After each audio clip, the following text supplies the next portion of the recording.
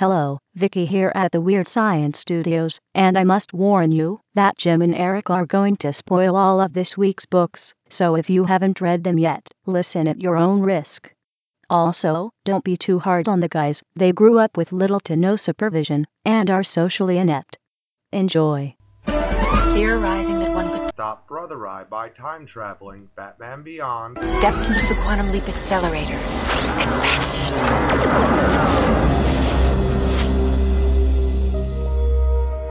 He awoke to find himself trapped, In the future, facing villains. that were not his own, and driven by an unknown force to change history for the better. His only guide on this journey is Al, An artificial intelligence. who appears in the form of a hologram that only Batman Beyond. can see and hear, and so Batman Beyond. finds himself leaping from life to life, striving to put right what once went wrong, and hoping each time that his next leap will be the leap home.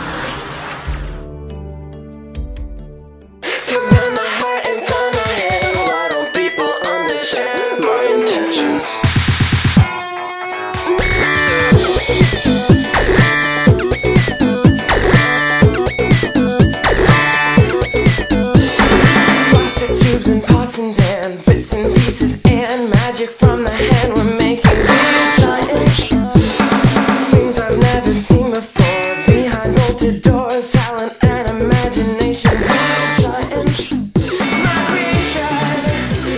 Welcome back to another thrilling installment of Weird Science DC Comics podcast, Weird Out Loud. This is episode 22, which is nothing really special, so we'll just go with 22. I'm Eric Shea. And I'm Jim Warner. All right. Hi, Eric. Hello, Jim. I just want to tell everybody this is the podcast for June 6th, 2015. And it is episode 22, you say. Yeah. Not much goes with 22. Nah, it's all downhill from there. But you know what? We're going to speed things up this week. Last week we had a very, very, very long podcast. And we also had a lot of Convergence crap, and now it's over, Eric. Convergence is over. It's finally over. What song would that be? It's finally over. It's not even a song. I'll make it a song. But It'll yeah, be brilliant. tonight we're going to change things around. We're going to do every book. Every single book we're going to give some sort of talk about. Might not do full out, 10 minutes of each, but we're going to talk about every book. And we're also going to get right to it, Eric, with listener mail. I love listener mail. Listener mail. Here we go. The first one is by Frostbite883, he's a guy on Tumblr. Do you recognize that name?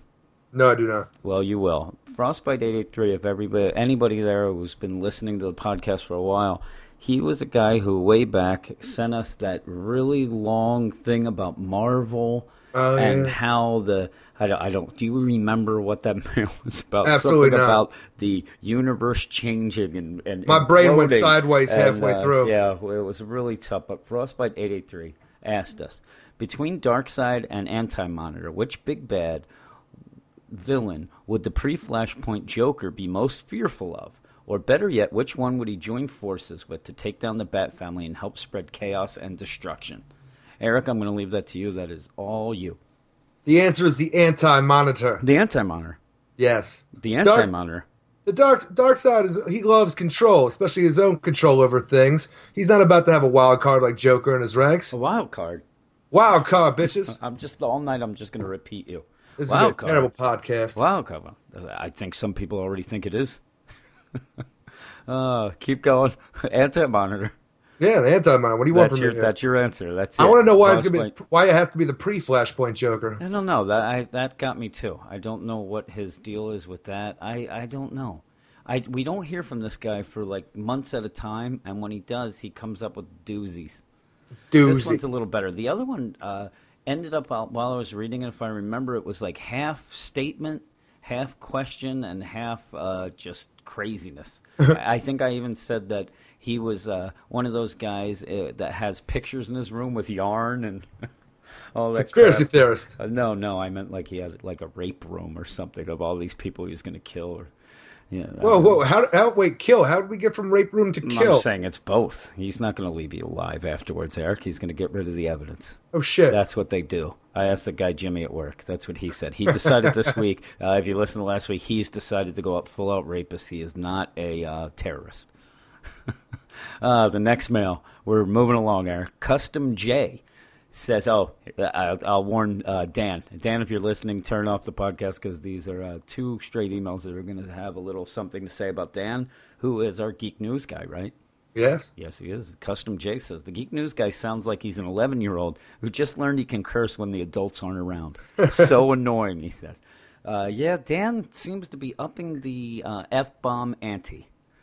Even if at one point you were laughing and you were toying about having a non-explicit, a clean Doing a podcast, clean episode, clean yeah. episode. You were going to do the Bill Cosby, though you can't say No, Bill Cosby no, anymore. no. The Bill Cosby episode, that means that you would drug me and I'd wake up 2 days later, just like Vicky did a couple weeks ago with you. So maybe you are Shut the your Bill mouth. Cosby of the podcasting universe. But Robots don't have souls. Dan, he loves that F-bomb. And I'll admit, it is kind of funny when you hear him say it because it does sound like somebody who hasn't used the word a lot. At all. No. Now, the next one is from Long Live Long. And he says, can someone give Dan a glass of water or something? Every Geek News segment includes at least one coughing fit, and the way he smacks his lips makes me want to puke. Yes, Dan has some allergy issues. Usually allergies, Is that what though, that you is? sneeze. I think he says that a couple times. Sometimes he'll clear his throat a bit, and it is a little off. It kind of gets you. Again, Gross. you can blame me. I don't edit it enough. Maybe I should edit that part out and get rid of Dan's coughing fits. But you know what? I like the mail. Eric, anything that's sent to us, we will play in its entirety. Yes. Which I talked to Ryan tonight and mentioned to him that there would be a email tonight that is fan mail for Ryan, and then he said something like that would go well with the the hate that everybody gives to you guys. And Jerk. I said that's true, and he said, well, that's what you get for inviting any bit of email. Yeah. Well, here we go. Here's the thing. Other Side Fan. He actually has a fan who goes by the moniker Other Side Fan. Nice. And this is just directed to him. Well, they get to us later. But hey, Ryan, love hearing your non-DC stuff on the podcast. Have you read Why the Last Man? I checked out Gem and the Holograms after hearing your segment. I really am enjoying it. Have you read the other issues? It's so funny. He's asking Dan can't answer. Ryan can't answer. He's not here. For Jim and Eric, can you get me a job at the Cardboard Box Factory so we can talk comics all week? Can you, Eric? You have pull at the Cardboard Box Factory. Yeah, I'm in the inner circle now. I can pull you some are, shit. the inner circle. I don't know. Do we talk comics all week? For the most part, yeah. And, pretty much 80s do. movies. Yeah, 80s movies and comics. And TV shows. Yeah, that's a fun time at the Cardboard Box Factory that also has glass. And like I said, it keeps morphing each time we talk about it. But as you heard last week, it also has awful people. It's full of jerk-offs. Yeah. Now, we have our next mail, which is from Reggie. Call me Reggie the Reckless. That's right, Reggie the Reckless. We're calling him from now on, Eric. Reggie the Reckless. Reggie says, as always, it's two parts. It says, Dear Jim, I don't think the writing on the Weird Science DC Comics blog will be winning the Pulitzer Prize in any category too soon. The Pulitzer Prize, perhaps. It's fucking Pulitzer Prize. Prize. It sounds like the Galunatics from the freaking EC comics, like Tales from the Crypt. You know what it sounds like to me? Something I want to win. I want the Pulitzer Prize, Eric. I want the Crypt Keeper to give it to you. That would be good. He'd have all those one-liners and stuff. You were a big fan of the Crypt Keeper, huh? Huge fan. Yeah. Does it surprise you that he scared me?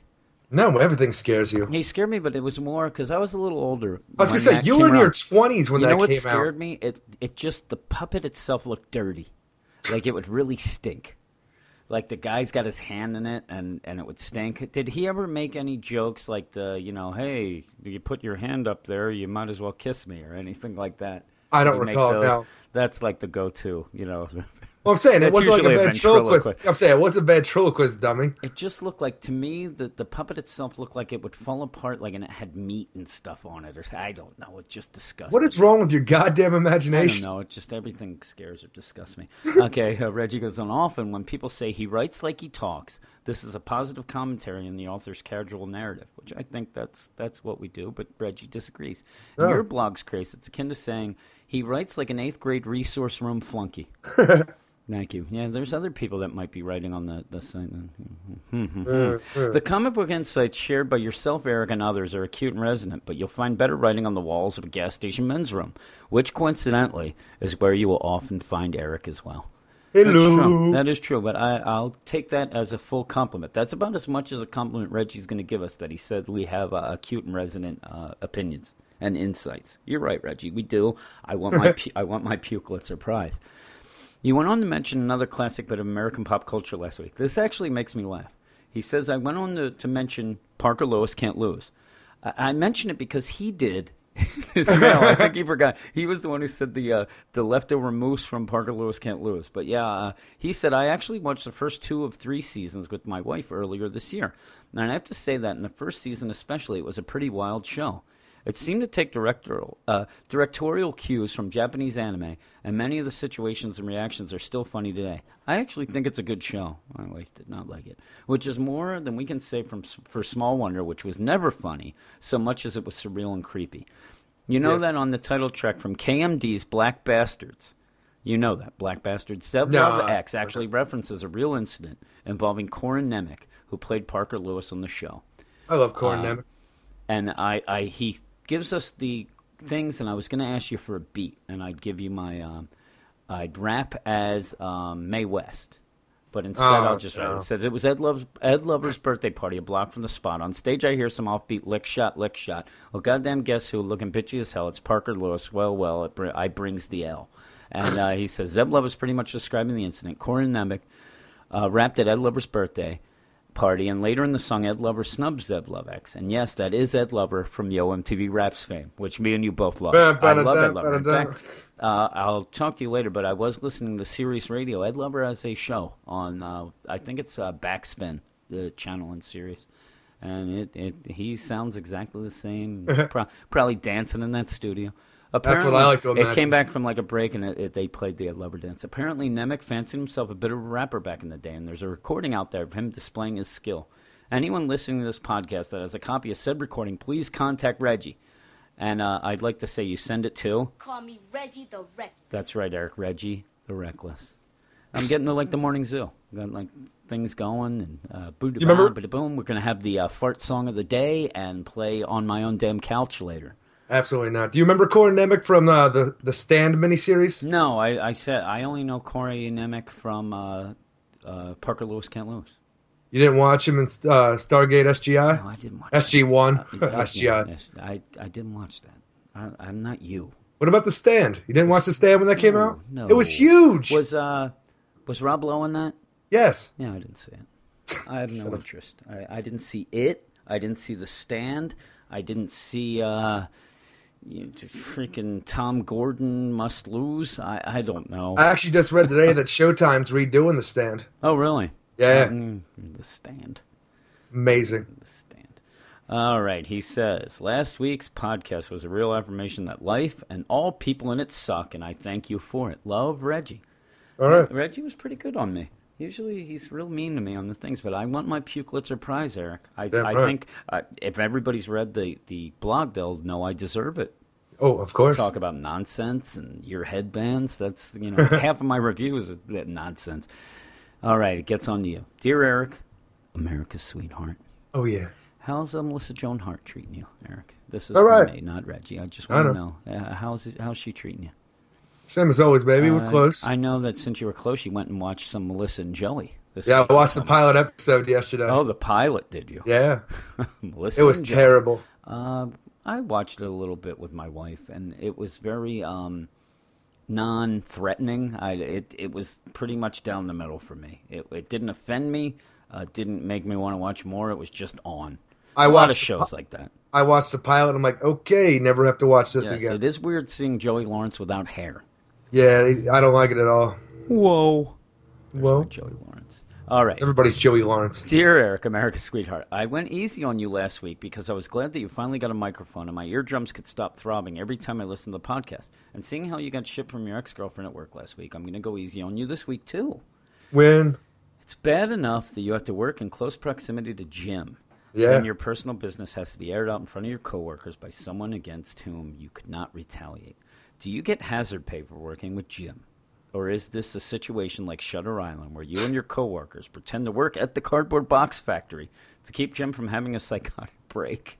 I don't know. I probably still would have one anyway because I can't imagine two grown men less employable for anything above circus sanitation in this economy. Now, he sent this. Well, I'm going to ask you. If me and you decide to get a job as circus sanitation, would that upset you at any bit? I don't think it would No. upset me. I No. think we'd be carnies, circuses. I don't know what you call the guys. Always working got a the job to do. I'm good. They Did the always travel around, see the country, scoop up meet elephant interesting crap. people. Yeah, a lot of I the freak used to- shows. I used to muck out stalls as a kid. Elephants can't be that much worse. hmm Speaking of freak shows, I'm gonna go a little aside here. A guy at work gave us a story this week, and I want to pose a question with this story. I'll make it very quick. Guy at work's grandson went to a concert Jesus a Christ. couple weeks ago. Went to a concert with a young lady. This guy is what, 23, around there. Something like that. Yeah. Went to a concert and saw a ex-girlfriend, as in appears like last week, like the week before ex-girlfriend. They had just broken up, or they were I don't just even kind think of casually dating. I don't think they knew that they were broken up. Okay, well maybe he knew they were broken up, or he was just there on the side, stepping out, as they said in that Serial podcast. Stepping out. Oh, you were stepping out. And the girl saw him and walked up to him and kicked him in the balls. Now, you just had a run-in with an ex-girlfriend. She made fun of your mom at the trailer park. Yep. Didn't kick you in the balls, though, right? That would be a fucked up thing to do. Yeah, well, She talks it's shit a about me fucked and up then thing kicks me in the balls. Well, gee, that's true. Well, this girl kicked this guy in the balls, and his balls hurt, right? They started Obviously. hurting. Maybe they swelled a little. He went to the doctor. They took him to the hospital. Lickety split, bangety boom. He has no balls left, Eric. They took his balls off. Oh, I know. He got his balls amputated.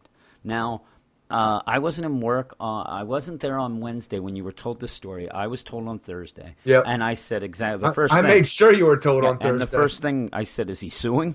That's the first thing I and said. that's what you said. That's the first thing I said. And I'm telling you, I'm against frivolous lawsuits. Not having balls at 23, not a frivolous lawsuit. And in fact, I always assumed that when somebody lost their balls, you'd get like a prosthetic ball. Maybe they'd give you like some nylon balls, or I don't know. I always wanted those metal ones to clink together when you walk. Yeah. Oh, yeah, like the stress ball. I don't Yeah. know. Like they have in an office. Uh-huh. Boom, boom. You have like 7 of them down there. All right, now you're getting crazy. Now, also, this guy now, for the rest of his life, once a week, he has to take a testosterone shot, right? Or he'll start growing boobs. Yep. And he can't have kids, which, again, his I think grandfather... it's $125 a week for the shot, some shit like that. Yep. And his grandfather, he was going to get a vasectomy anyway. That's the same thing. No, no, it's not the same sir. thing. This guy doesn't understand. But he just kind of seems like, well, first up, the grandfather that we work with thinks it's the funniest thing ever, laughing it up. I still think he should call Rand Spear right now and get it on. And then what brought this to mind was that my balls were itching right now. Actually, it was that I said about the freak show, and his grandfather, he should go and join a circus and be the freak show. See, the man with no balls. Yeah, I don't know. And then they go in and it's me. Yeah. All right, let's get back to just a crazy story. Once again, you and I are in agreement where it comes to the DC multiverse. The results of convergence are nearly nothing because, as far as I'm concerned, there was always been a multiverse out there, but DC just focused on 3 specific Earths for the duration of the New 52. During the beginning of Batman Superman, we learned from Kaizo. Is that how you pronounce it? Kaizo? I always thought it was Kaio. But there is a Z.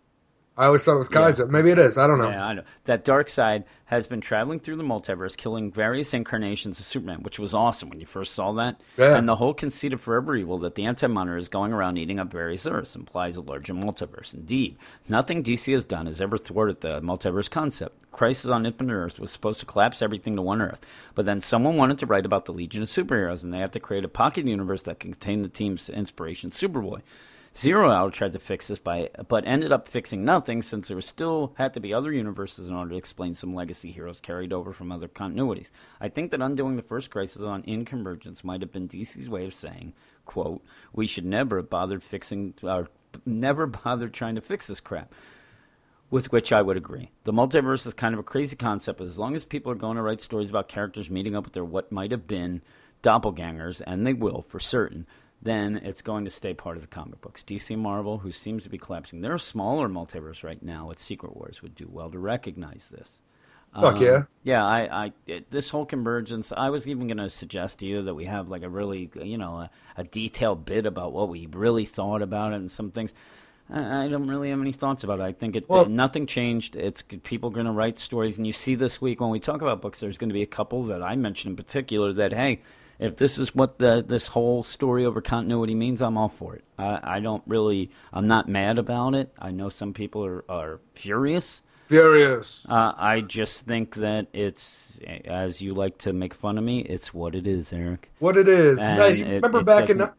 Do you remember back in '98 when Marvel did the Onslaught saga? '98. Yeah, I can't remember freaking 8 days ago. The Okay. Onslaught series. I'll go with it. Yes, Eric, I remember that. Well, the majority of Marvel's characters were killed when they destroyed Onslaught, but then you found out they were put in a pocket universe where they recreated the characters for a modern age, like the Fantastic Four, Captain America, and so on. Mm-hmm. But then they eventually brought them back. Oh, this reborn shit's not really working, so we're going to bring them back to normal continuity.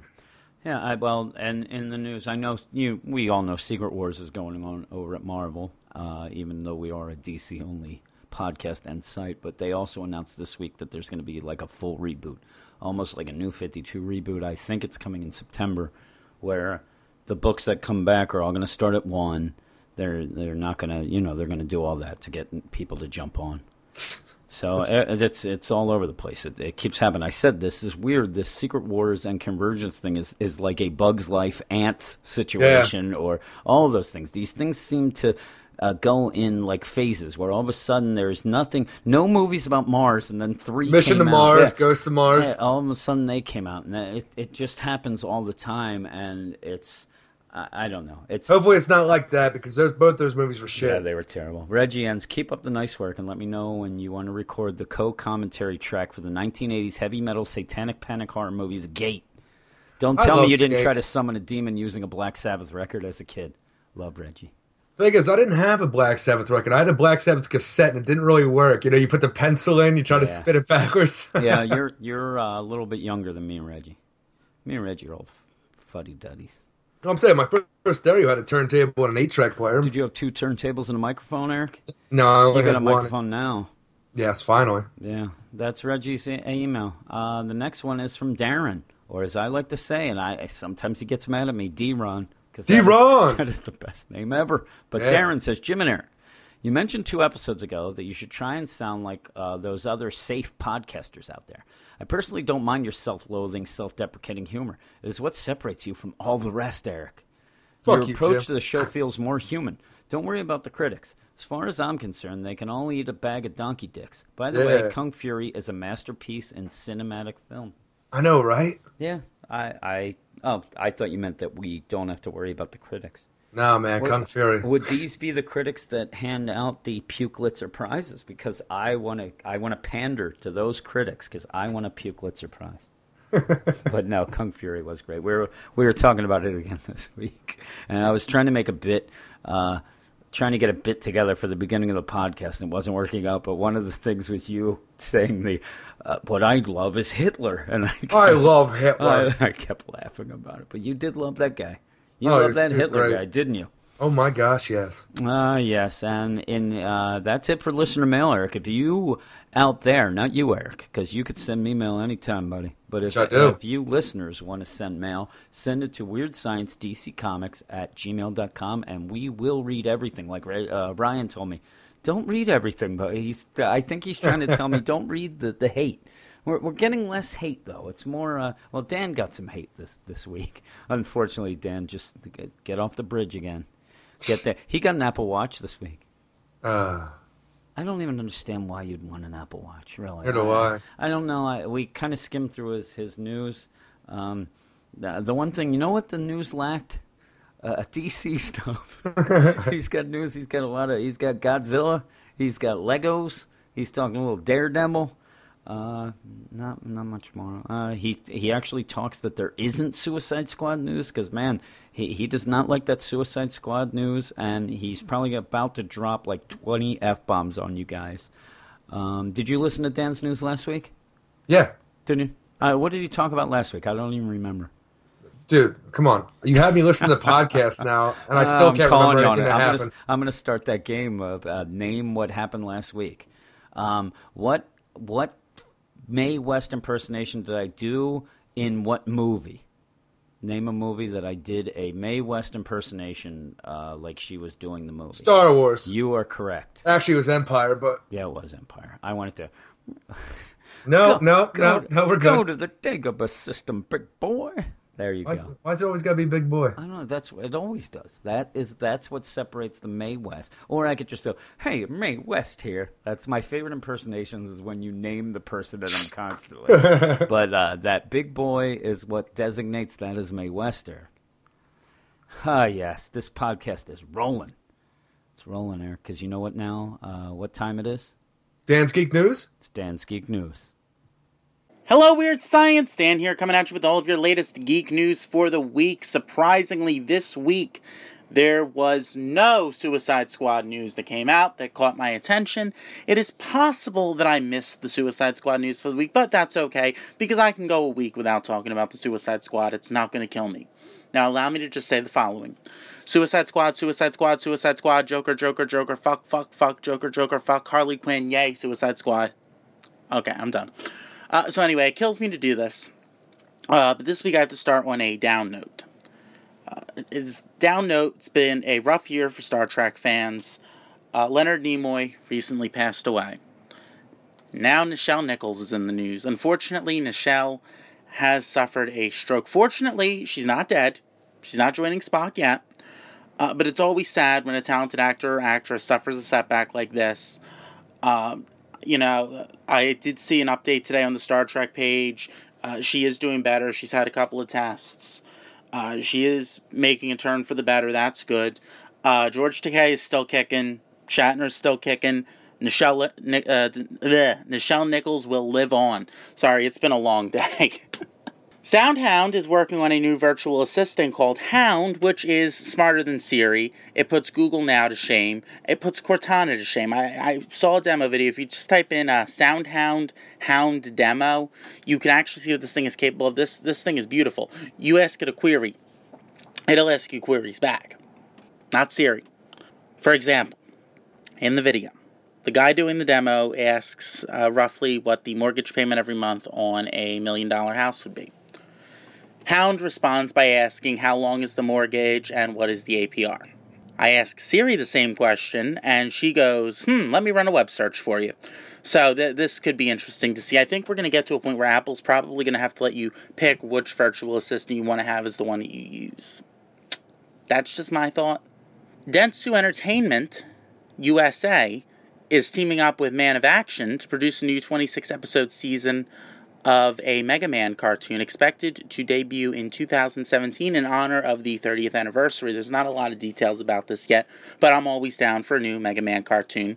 Likewise, Big Trouble in Little China is being remade, and the remake is allegedly going to be starring The Rock. I think they have a director picked for the project, but I didn't see a name listed. I've never seen the original Big Trouble in Little China, so this doesn't necessarily ruin me. But I think it would be cool to see The Rock do that. Rock remakes are generally pretty fun. I am a Lego fan, and I am a Big Bang Theory fan. And it has been announced officially that later this year for $60, Lego is releasing a Big Bang Theory set. It's going to come with 7 minifigures. It's going to come with Sheldon, Leonard, Howard, and Raj. Raj comes with his dog, as well as Penny, Amy, and Bernadette. I've seen the set. It looks cool. It's going in my collection. And really, at $60, that's a bargain. The Simpsons house was $200. I think the new Quickie Mart set is $200. So it's nice to see a set based on a TV show that I enjoy that is being released somewhat cheap. Pretty cool. And finally, last but not least, this starts out as a gag story, but then it becomes a bit of a adventure for me in learning. I gained so much knowledge from this. Godzilla is now a Japanese citizen as well as their tourism ambassador. That's right. Japan announced Godzilla is now a citizen. They made him the tourism ambassador. I believe it was for the Shinjuku. I forgot to write it down, but for a certain district, he is now the tourism ambassador. That's not the interesting part. The interesting part is the reason for this whole story and why there's so much focus on Godzilla and Toho Entertainment. Basically, they're working on a new Godzilla film. We're not going to see Godzilla 2 here in the United States until 2017 or 2018, which would be the follow-up to Gareth Edwards' Godzilla that came out last year. It was fantastic. Beat the Roland Emmerich one to shame. But Toho is working on a new one that's supposed to come out this year or next year. So they're putting some focus on that. Now, I learned a very fun fact in researching Godzilla. Apparently, the 1998 Godzilla from that really horrible movie that starred Matthew Broderick and Hank Azaria, that's considered canonical. You can hear my lovely dogs in the background, but that's considered canonical. Apparently, the Godzilla from that particular one is now considered Zilla, and he fights against Godzilla in Godzilla Final Wars, which came out in 2004, and Godzilla beats him senseless. Anyway, this is Dan with your Geek News. I'm going to turn it back over to Jim and Eric. I got to get going. As always, you can find me on Twitter, twitter.com/Dan Stransky. Check out my blog, 1138geekconfessions.wordpress.com. You can see my DC Digital and Vertigo reviews over on Weird Science's official site. And I also want to let you guys know that I'm going to be talking about the Lego set as well as this Godzilla story a little more on my podcast, which is BetaPod. If you want to listen to the latest episode of BetaPod, where I give my predictions for WWDC on Monday, June 8th, you can do that at the link bit.ly/BetaPod4. Until next time, this is Dan reminding you to let your geek flag fly.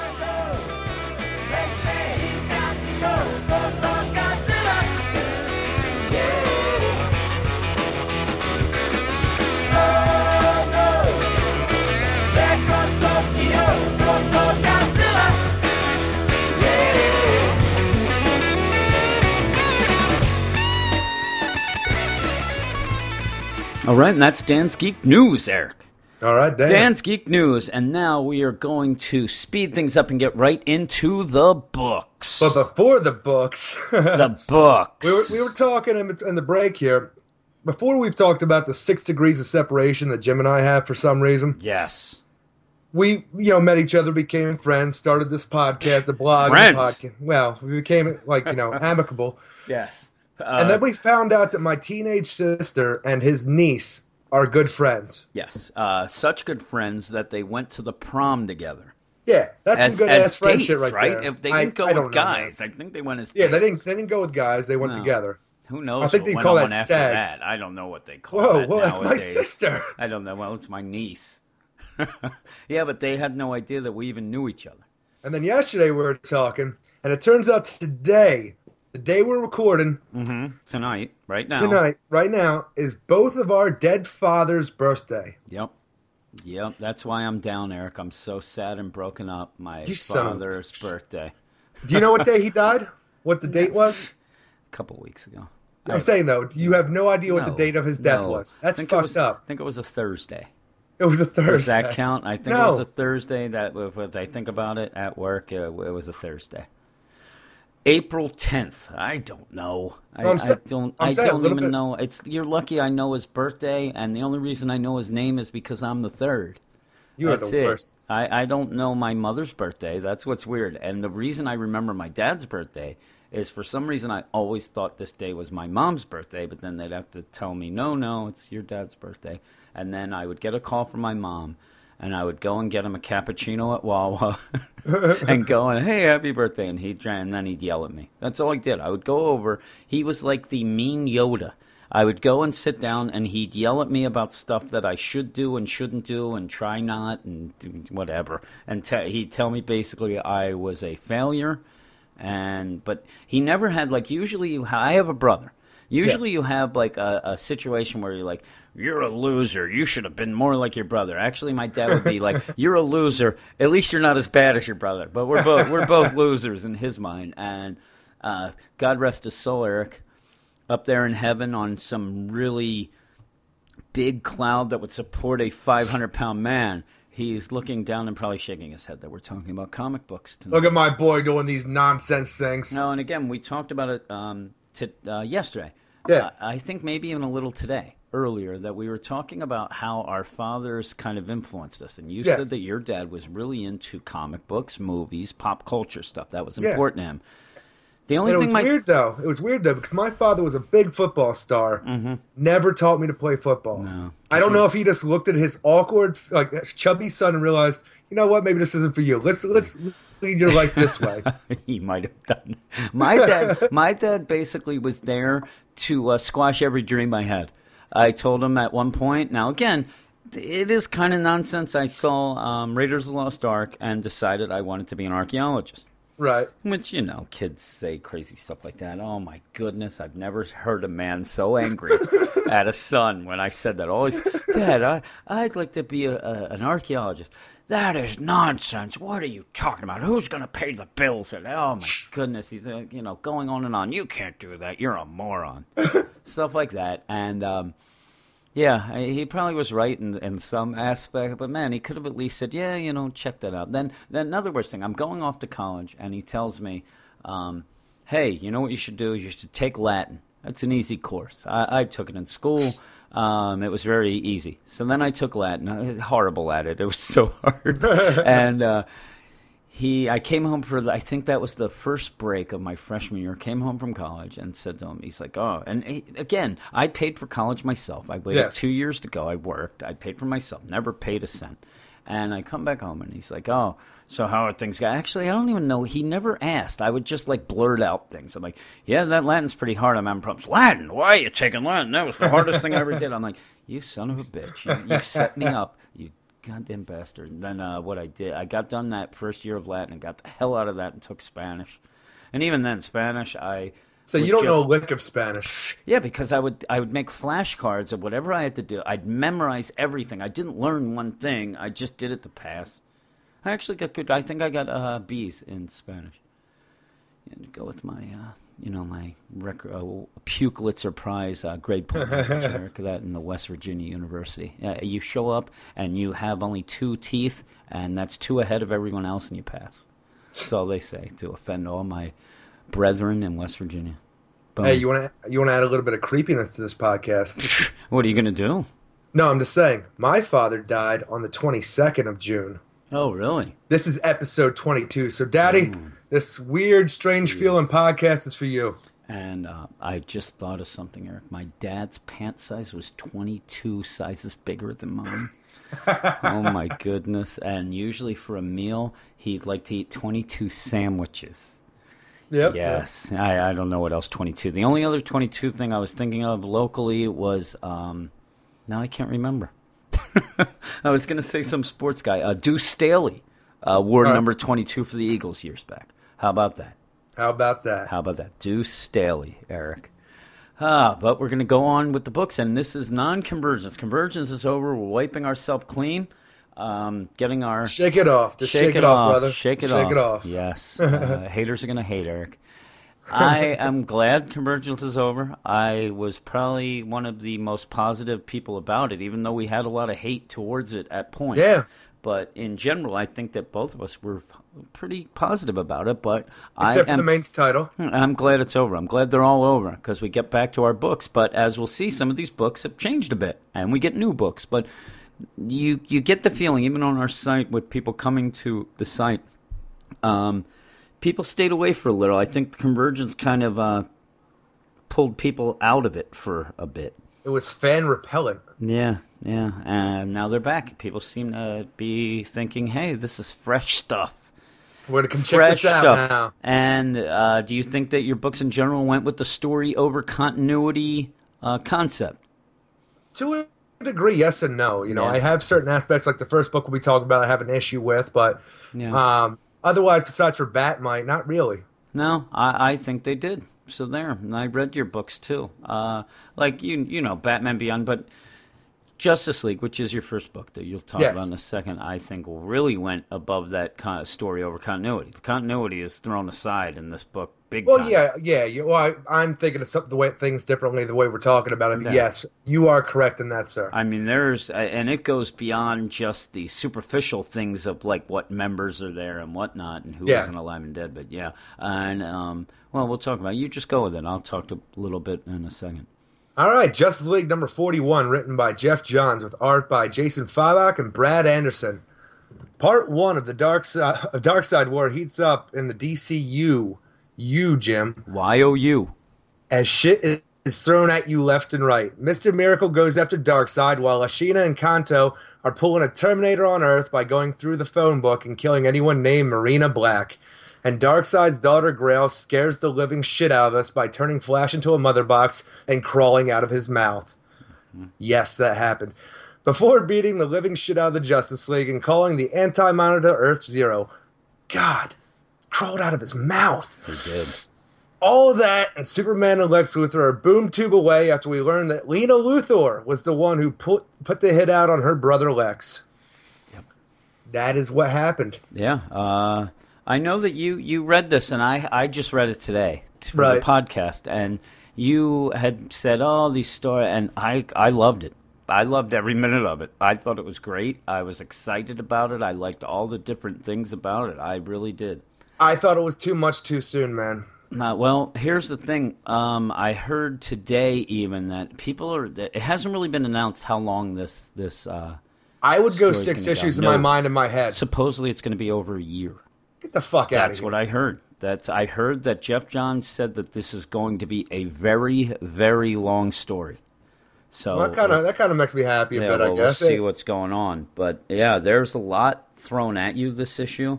Yeah. I liked it a lot. I'm telling you, even from the beginning, where they show the Justice League as kids and how they're looking at the world Yeah. and things around. Right away, even Mr. Miracle from the very beginning, I was in.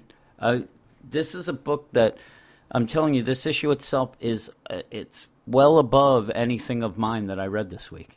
Oh yeah, and scope and size is gigantic, Yeah, but this is Jeff Johns' thing anymore, is that go big or go home. Yeah. And I feel for this issue that he just blew his wad all over our faces way too soon, and like he just needs to pace himself a little bit more. Yeah, I think it's going to be. I'm hoping every issue is like this. That it's going to. Can you imagine that? Jesus crazy. Christ. I mean, he throws so much at us. We get Mr. Miracle, Right. and even parts that go back to what was it Godhead? Wasn't it Right. Godhead where they showed Mr. Miracle getting given away to Darkseid? No, that was which World's was End. that? World's End. No, you know what? No, that was Justice League 40. Okay. Yeah, that was awesome, and they showed that. That was really cool. I'm telling you, I like everything with the Justice League. There's some things though when you're reading it, which I'm sure you're going to say, that throw you off a little, because there is going to be, this is going to happen in a bunch of these books where all of a sudden things are going to happen. You're going to like, what the hell? And you got to remember that this is the DCYOU, and one of them that's not even huge, but it kind of rubbed me the wrong way, was Steve Trevor with Wonder Woman. It was very weird. And you're like, okay, well. Why is that weird? Because they're almost talking about wondering, I wonder about us sometimes and stuff like that. It just seemed odd. He had not been around them that much in the past bit. He kind of was pushed to the side. Now all of a sudden he's right there with them. And they're almost like, he's back to almost, being in love and being close to her.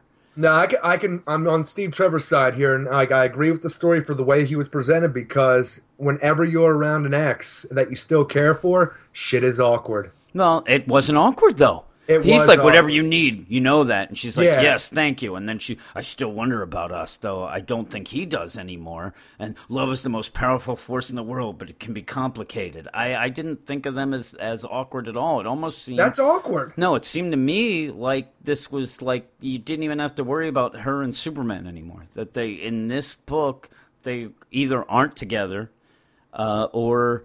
They never were. I don't know. It just No, I don't seemed get odd. that at It's like all. all of a sudden he's there. I'm telling you, he hasn't been that close to her in a year at least.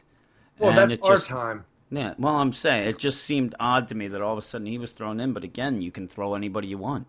Right. And of course, there's Batman, who's Exactly. alive. Yeah. Superman has his powers. And they have all this stuff. That's, Green Lantern's not Green a Lantern's renegade. there. Yep, it's all there. Yeah, I don't know. I thought the art was unbelievable. Oh, Jason Fabek is always Yeah. great. I really like Captain Cold. He was funny. His big old crush Yeah, on Wonder yeah, Woman. hey, you tell her I said hi. And then on the phone later on, it's like, hey, is that her? Hey, Yeah, tell her I said and hi. it's funny he's saying that as like all hell's breaking loose. They're Some calling bodyguard he Superman- is. Yeah, just all that. I really like Lex. I liked everything about it. I love the tie-in with Forever Evil. I mean, this story really seems to you're going to get your somewhat resolution possibly of all those people locked up, Superwoman and Ultraman, which you've been asking for. Exactly. Again, I trust Jeff Johns. The guy knows what he's doing. If he gives us this much in the first issue, I don't think he's blowing his wad. I think he's. I hope not. I think he's that's just what showing. it feels like. No, I just think he's showing you that, man, this is big. And this is going to be an event. And I know that I heard some people or read some people are complaining that we just got done Convergence. Why didn't they just do this Darkseid War as a crossover? But the one good thing that I like about this is it seems that this Darkseid War is just going to remain in this book.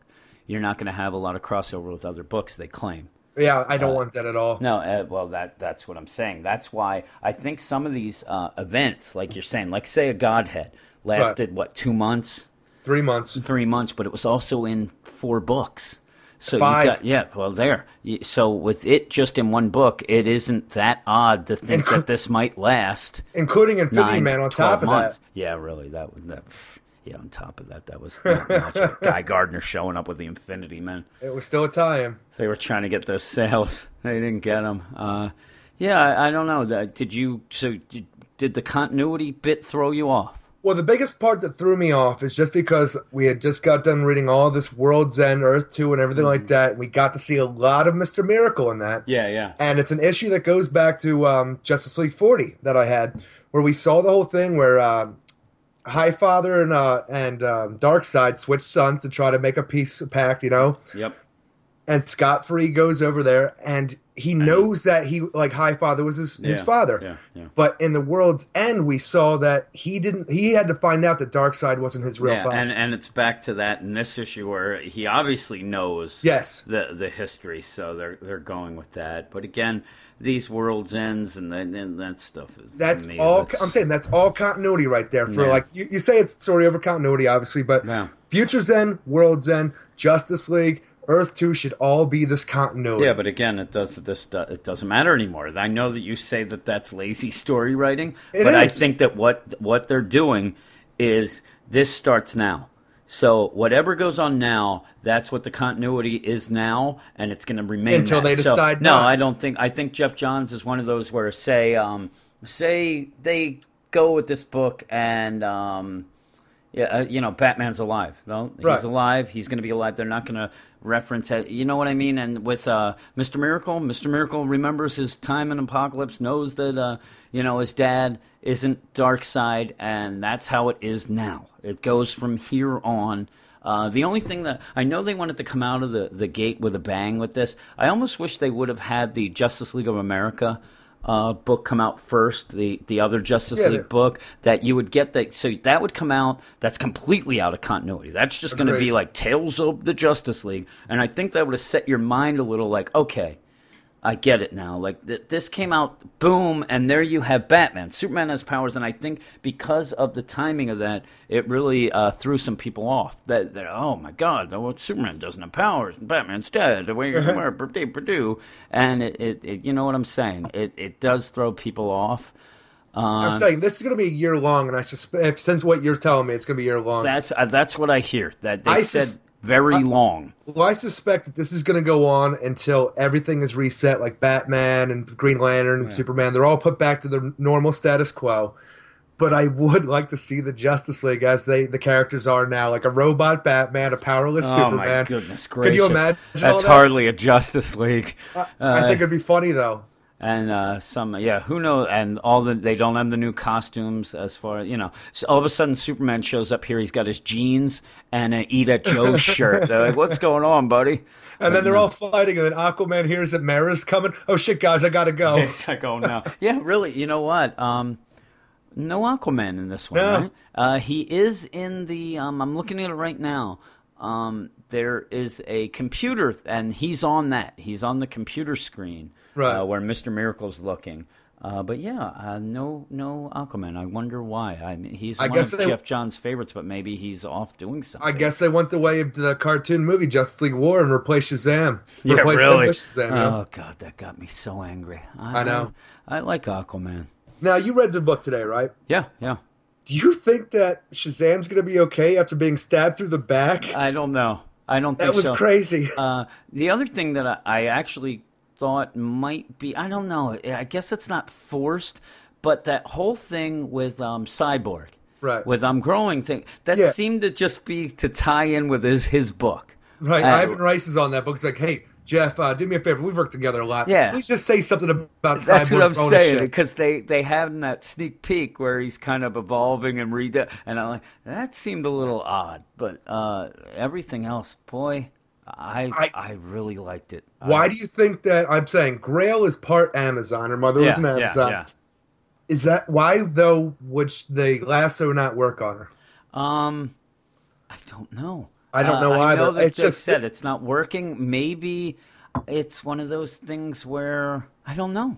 Maybe I don't know. It bothered me. It's because the Grail comes out of nowhere and scares the shit out of me by crawling out of Flash's mouth with that cloak. That I think I want one of those cloaks. I think that's pretty cool.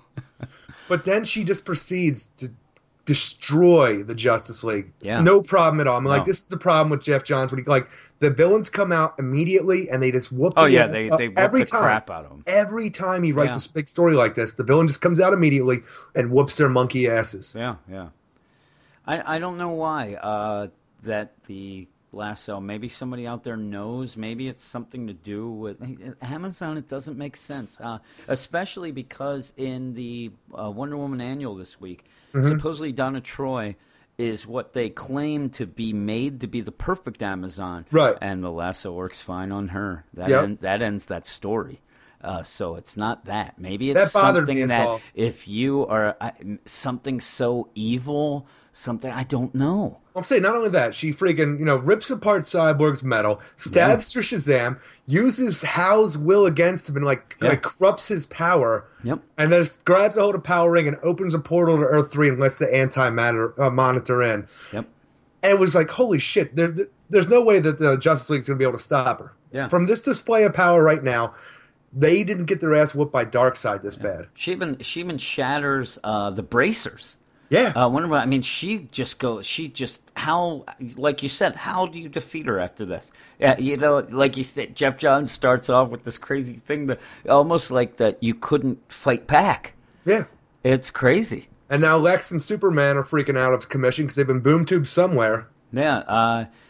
They seem to be like boom tubed off to the freaking, I don't know. Apocalypse. That's what I think they're. I think they're in Apocalypse. And the Justice League is just ripped apart. And again, did you like Power Ring in it? Yeah, I'm saying Power Ring was a big part of this because she had to be there since Forever Evil, because that is the connection to the Earth 3 universe. Yep. Yeah. The one thing I have to say is they show Ultraman. Right. He doesn't look happy.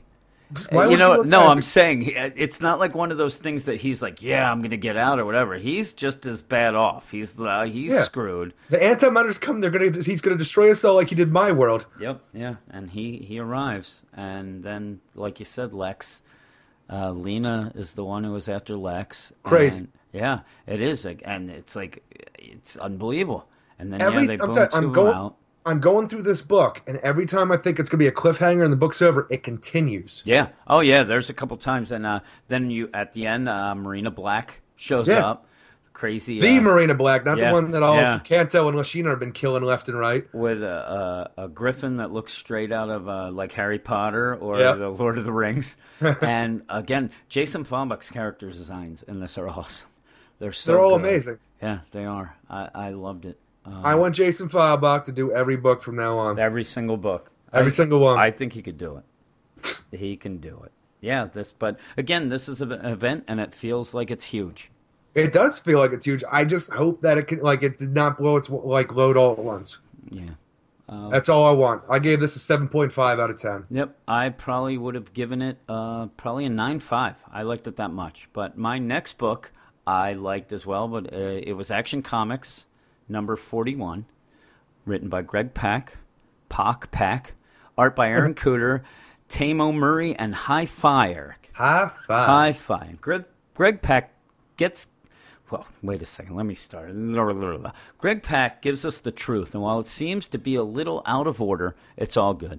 While I'm not sure I want a Superman without a secret identity and limited powers, Greg Pak takes advantage of it all to give readers a pretty good character study of Superman and the world he lives in. Like I've suspected all my life, Eric, most people are assholes. Yeah. There are still some good ones out there. Unfortunately, the way this issue ends, it looks like there will be a lot fewer of those good people by next month. This issue, like you said about Justice League just now, is Right. what I wanted out of this one. This is pretty much the first major story. We've had previews and sneak peeks with the truth. The truth. The truth, Ruth. But this is the first issue that starts the truth.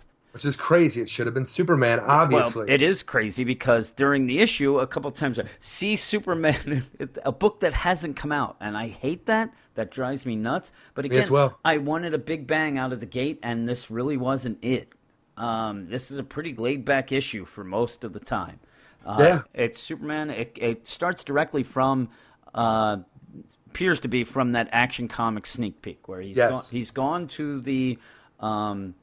What's it called? No, Fortress of the Solitude. Fortress of Solitude. Oh my God, my mind went blank. Where the Fortress of Solitude didn't recognize him, closed up and ripped the cape from him. Give me your clothes. Yeah, he has that. He has the tattered cape, which is awesome. I really like that. But he's walking through Alaska and ends up in a town. You think that in Alaska they have the no shirt, no shoes, no sale policy? Obviously not. They don't, because he walks in with no shirt. I'm looking right now. Now, Superman is a I want to know big where he got dude. the pants. He's a big dude, correct? Correct. He's a big guy. He's in this, like, I guess it looks like it'd be like a 7-Eleven slash. Yeah, it's a mini mart. Like, it's got a little more things because it does have clothing. He's there with no shirt. This guy's a big dude. There is 2 women and a guy there. Nobody pays attention to him. No. Nobody looks. If a I guy- imagine it like the scene in Terminator 2 when the Terminator walks in naked. Yeah, and but I even everybody's think everybody stops though and looks at him. Yeah. This and then they try don't. to kick his ass. But I think Greg Pak does a really good job. He gets people up to speed okay with a little monologue. Actually, in this book, there is a lot of monologue. Yeah. But also you get the Daily. That's another thing I want to ask you. The Daily Planet. You think that in Alaska they would have the Daily Planet?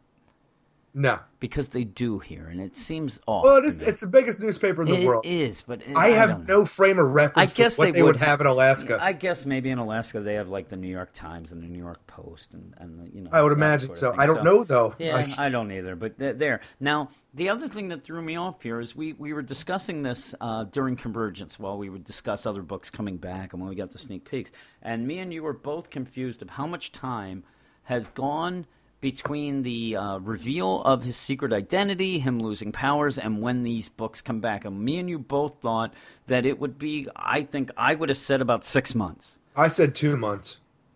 Superman's identity revealed is still front page news, and it's Yep. not. And again, you could say, "Oh, that's the biggest story they've ever had." They wouldn't have that as the headline though. Superman's identity revealed. It would be on to the next phase of stories or the third. You know what I mean? It just seems too quick. But again, they go. But didn't we read somewhere that it's been 2 weeks?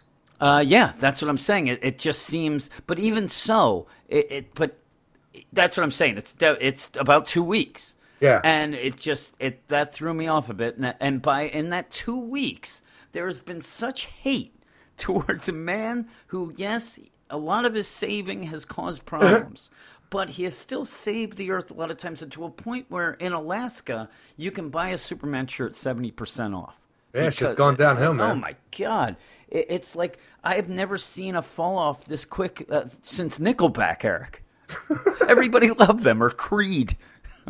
Everybody loved those guys. And then With all of a sudden arms they wide open. Oh my God! With arms wide open. Ah. Yikes! But yeah, everybody's against Superman, it seems, and he gets a shirt, Eric, and the biggest goddamn burrito I've ever seen.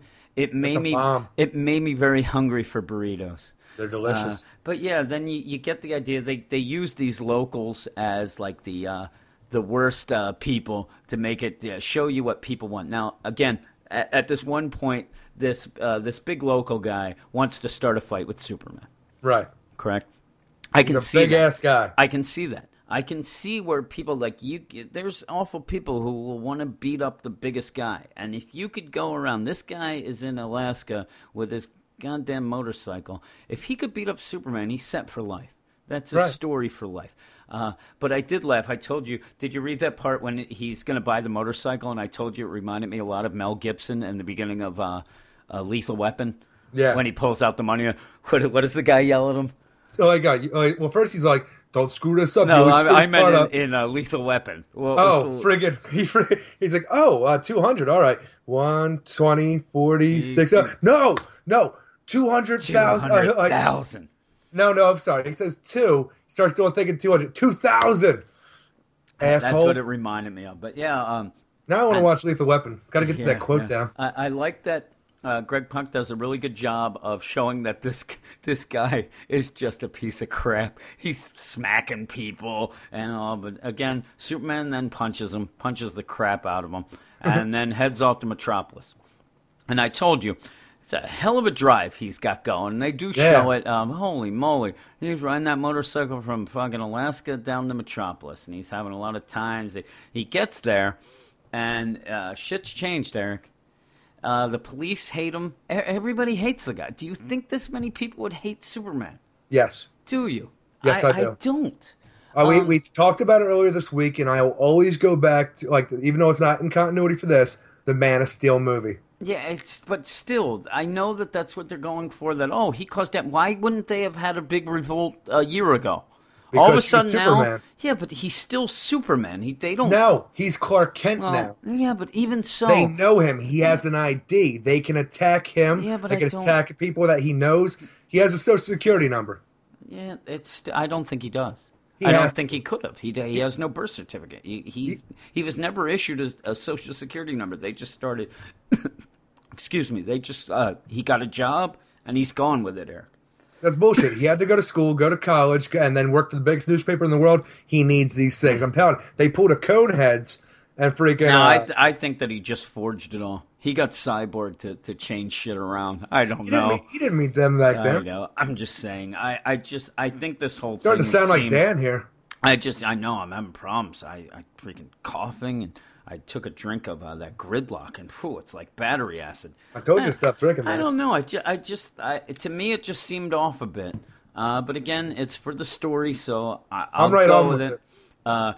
There's a cop in this issue that, like, if you want to put like the worst looking cop, like, this guy's bad, it's this guy. And it kept dawning, or it didn't dawn on me. I kept thinking, where did I see a cop like this? And then I realized it was in NWA's Express Yourself video. The guy looks exactly like that. He's got the baton. He's, those guys are always hitting their hand with the baton. Yeah. And in that video, it goes back and forth from the guy being a slave owner to a cop. Oh, man, it used to get me angry, Eric. I wanted to take it to the streets in Quakertown. Doobie Brother style? Yeah. I even put in my notes, guy looks like the cop in NWA's Express Yourself video. And then I watched the video without sound, and I smiled. Oh, yes. But yeah, the other thing they go and you get Greg Pak throws in that, hey, they're having a Superman party in his neighborhood. And this Lee Lambert, this lady firefighter, comes up to him. And do you agree that she's crazy? Yes, she is indeed She comes crazy. up to him and she's like, "Oh, thank God, Superman. I never knew that you lived here, but you must have moved in 2 years ago because that's when all the trouble went." Yeah, it's about then. Hey, thanks a lot. Yeah, not everybody likes you, Superman. Like, what the hell just happened? She changed like a flip-flopper right there. It scared the crap She out of was me. like Huntress in Convergence. She was. Obviously, she's being taken over. And then they get that call, he goes, and then you see that the police are about to perform genocide Yeah, on what that neighborhood. that was a hell of a cliffhanger. Like, Yeah. okay, Superman's gone now. All right, we'll take your troops in. We're going to eradicate this shitty neighborhood. And again, you get the idea that the police set this up, correct? That they got Oh, yeah. like the shadow. And in the meantime, there are firefighters that look like they're about to die. There's the shadow, and he's going to go fight it. There's going to be people and property damage dying just to get rid of this neighborhood. When in Well, I'm fact, saying we had these weird ass shadows going on in the sneak peek that Superman was fighting on his way to get to the Fortress of Solitude. Yeah. Here, that shadow comes back. That's when he leaps off to go Yep. fight. And he says even that just proves it fully out. And it says it's a shadow like the creatures that tracked me down a couple of weeks ago. See, the shadows are coming after Superman, destroying shit in the process. Let's go after Clark Kent. And you know what the great thing is? It has an asterisk, and it's read next month Superman 42. Son of a bitch. Like, what is going on here? You had 2 months to line these things up. What is I'm going saying, on? You were complaining because you don't think people would react this way about an alien living among us, In a pretending couple to be human. weeks. Agreed. I'm saying the story is dropped. People were all about fucking against Bill Cosby all at once when this story dropped. Bill Cosby raped like 10 women. And how many people were like? I don't know homeless how and many he saved. He might have saved us with his humor. He saved and maybe, me. At one point, I was really down in the dumps, and then I saw Leonard Part 6, Eric, and I said, you know what? Bill Cosby saved me, everybody. And then when I heard he was raping women, I stopped. Bill Cosby's a savior. He is a savior. That's Leonard Part 6 right there. God, Which is on demand right now. And then they said, we don't like that. And I said, listen, Ghost Dad. And then everybody was with me. Everybody loves that. Remember right? when he was in Meteor Man? I remember when he was in very inappropriate places giving people Jesus juice. Like, I don't know, like it was going out of style. That guy liked to drug women and have his way, Eric. Anyway, we got off my That is point not here. a hero. I loved Bill Cosby back in the day. I did too. And again, I separate that. I still like his clean comedy. I just don't like his dirty personal life. And that guy, he was one of those that went nuts about like making like Eddie Murphy. You're too dirty. Like he was the clean comic police. And look what he was doing. And this stuff he was doing was going way, way back. Way back. And Action Comics, I gave an 8.5 out of 10, Eric. I just want to say that we have these shadows showing up. I got way off point. Yeah. And I want to say the shadows are affecting people, and this is why they're doing what they're doing. They're actually more upset with Superman than they ought to be, like you say, possibly because they're like influenced by these shadow creatures. I don't know. I don't see how that can influence the whole world. It seems like everybody hates them now, to me. We've only seen America. Well, we saw Alaska. The 75%. That's America. Off. Well, I'm saying, but it's not the continental U.S., so these shadow things I don't think are in every freaking neighborhood. I think everybody's against them. And again, then why wouldn't these people in this in his neighborhood hate him? Now she did say some people do, but there's the people who love him. I just think that they're going with he's a dirty alien. He should pay taxes, and he should get he's stealing our jobs. That's what I get. He's stealing jobs. Next thing, he's going to be working as a dishwasher at a diner, Eric. 8.5 out of 10. What would you give it? I don't know. 8.5 sounds about right. Yeah. All right. But Green Lantern number 41 is our next book. It's written by Robert Venditti with art by Billy Tan, Mark Irwin, Alex Sinclair, and Tony Avina. And I feel really bad because in my review I didn't mention Mark Irwin at all. And then he responded like we we aimed to please, and I felt so bad. Is he the inker? To me, these guys know the score. I even went and said how Venditti and Billy Tan are a power team Yeah. and all this. I'm like, oh, I left everybody else Well, out. when we first started the site, we only mentioned the pencil. Penciler, That yeah. was the art and it was by the penciler, and then we got called out. And also, we really, really like Hi-Fi. Hi-Fi's been a really good guy to us. Yeah. So we started mentioning him, and then you got guys like Snakebite Cortez that if you don't mention him, he will rip your head off and shit down your throat, Eric. I'm so afraid and of not think Snakebite. twice. Whew. Go on with this. Give me your synopsis of this great read. Hal Jordan is back, and he's bringing along his new persona as a space badass with him. Malcolm Reynolds, Han Solo, none of them have shit on our new Renegade Green Lantern. But as much as I dig the new look, this issue is purely set up to let us know that the Green Lantern Corps are mysteriously gone.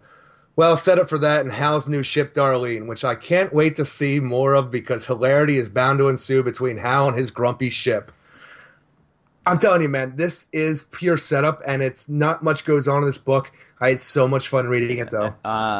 I said I have one dislike. I put not much of a story yet, but it's fun. And Exactly. I'm telling you, this might be the fastest read that I have had in 2 years. I know, right? I actually got done, and I never do this. I had to look at the page count because I was done so quick, and I was like, "Oh my god!"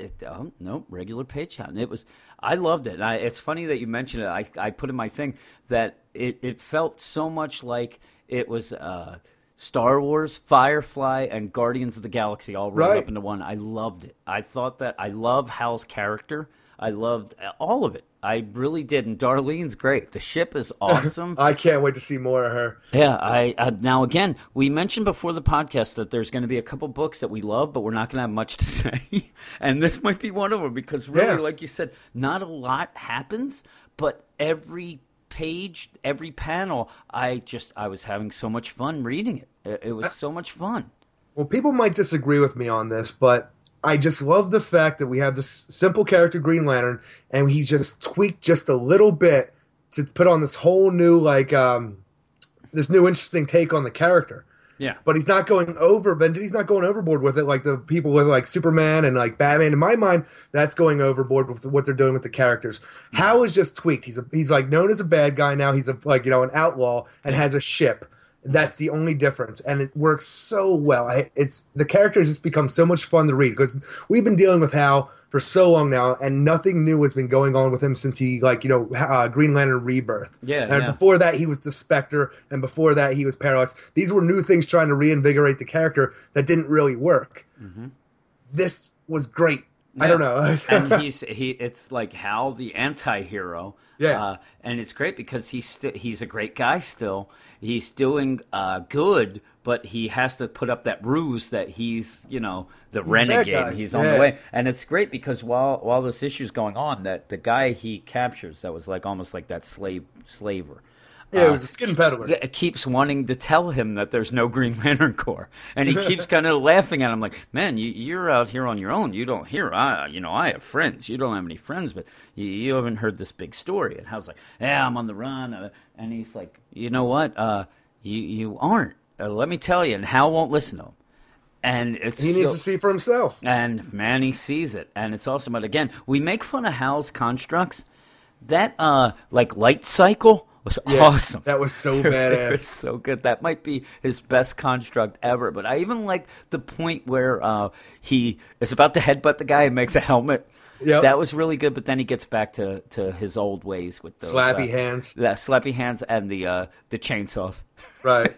But even so, I really like the humor in it when he the slave guy, he keeps hitting him with slappy hands, and the guy, the prince, he's like, "You shouldn't do that." And he's like, "Oh yeah, the gauntlet. I haven't gotten real control of it." Well, I really dug that because, I have no background on Krona's Gauntlet. I don't even remember if it was ever used before or if this is a new invention for this.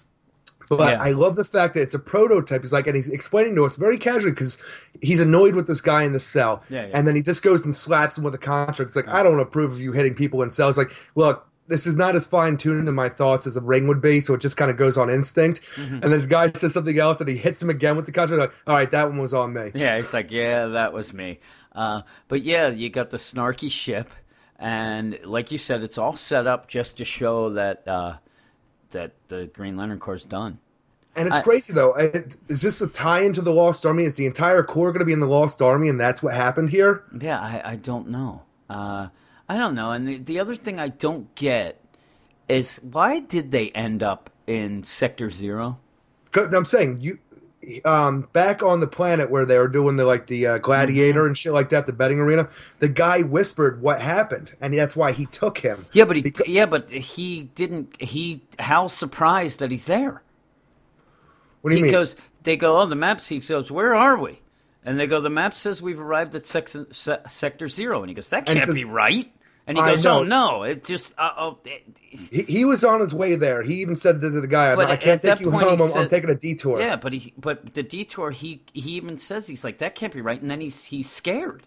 Yeah, because that's not Sector Zero. No, because it's destroyed. There's no life there. Oh, I know, but no. Then he sees that. It's almost like the ship took him there on purpose.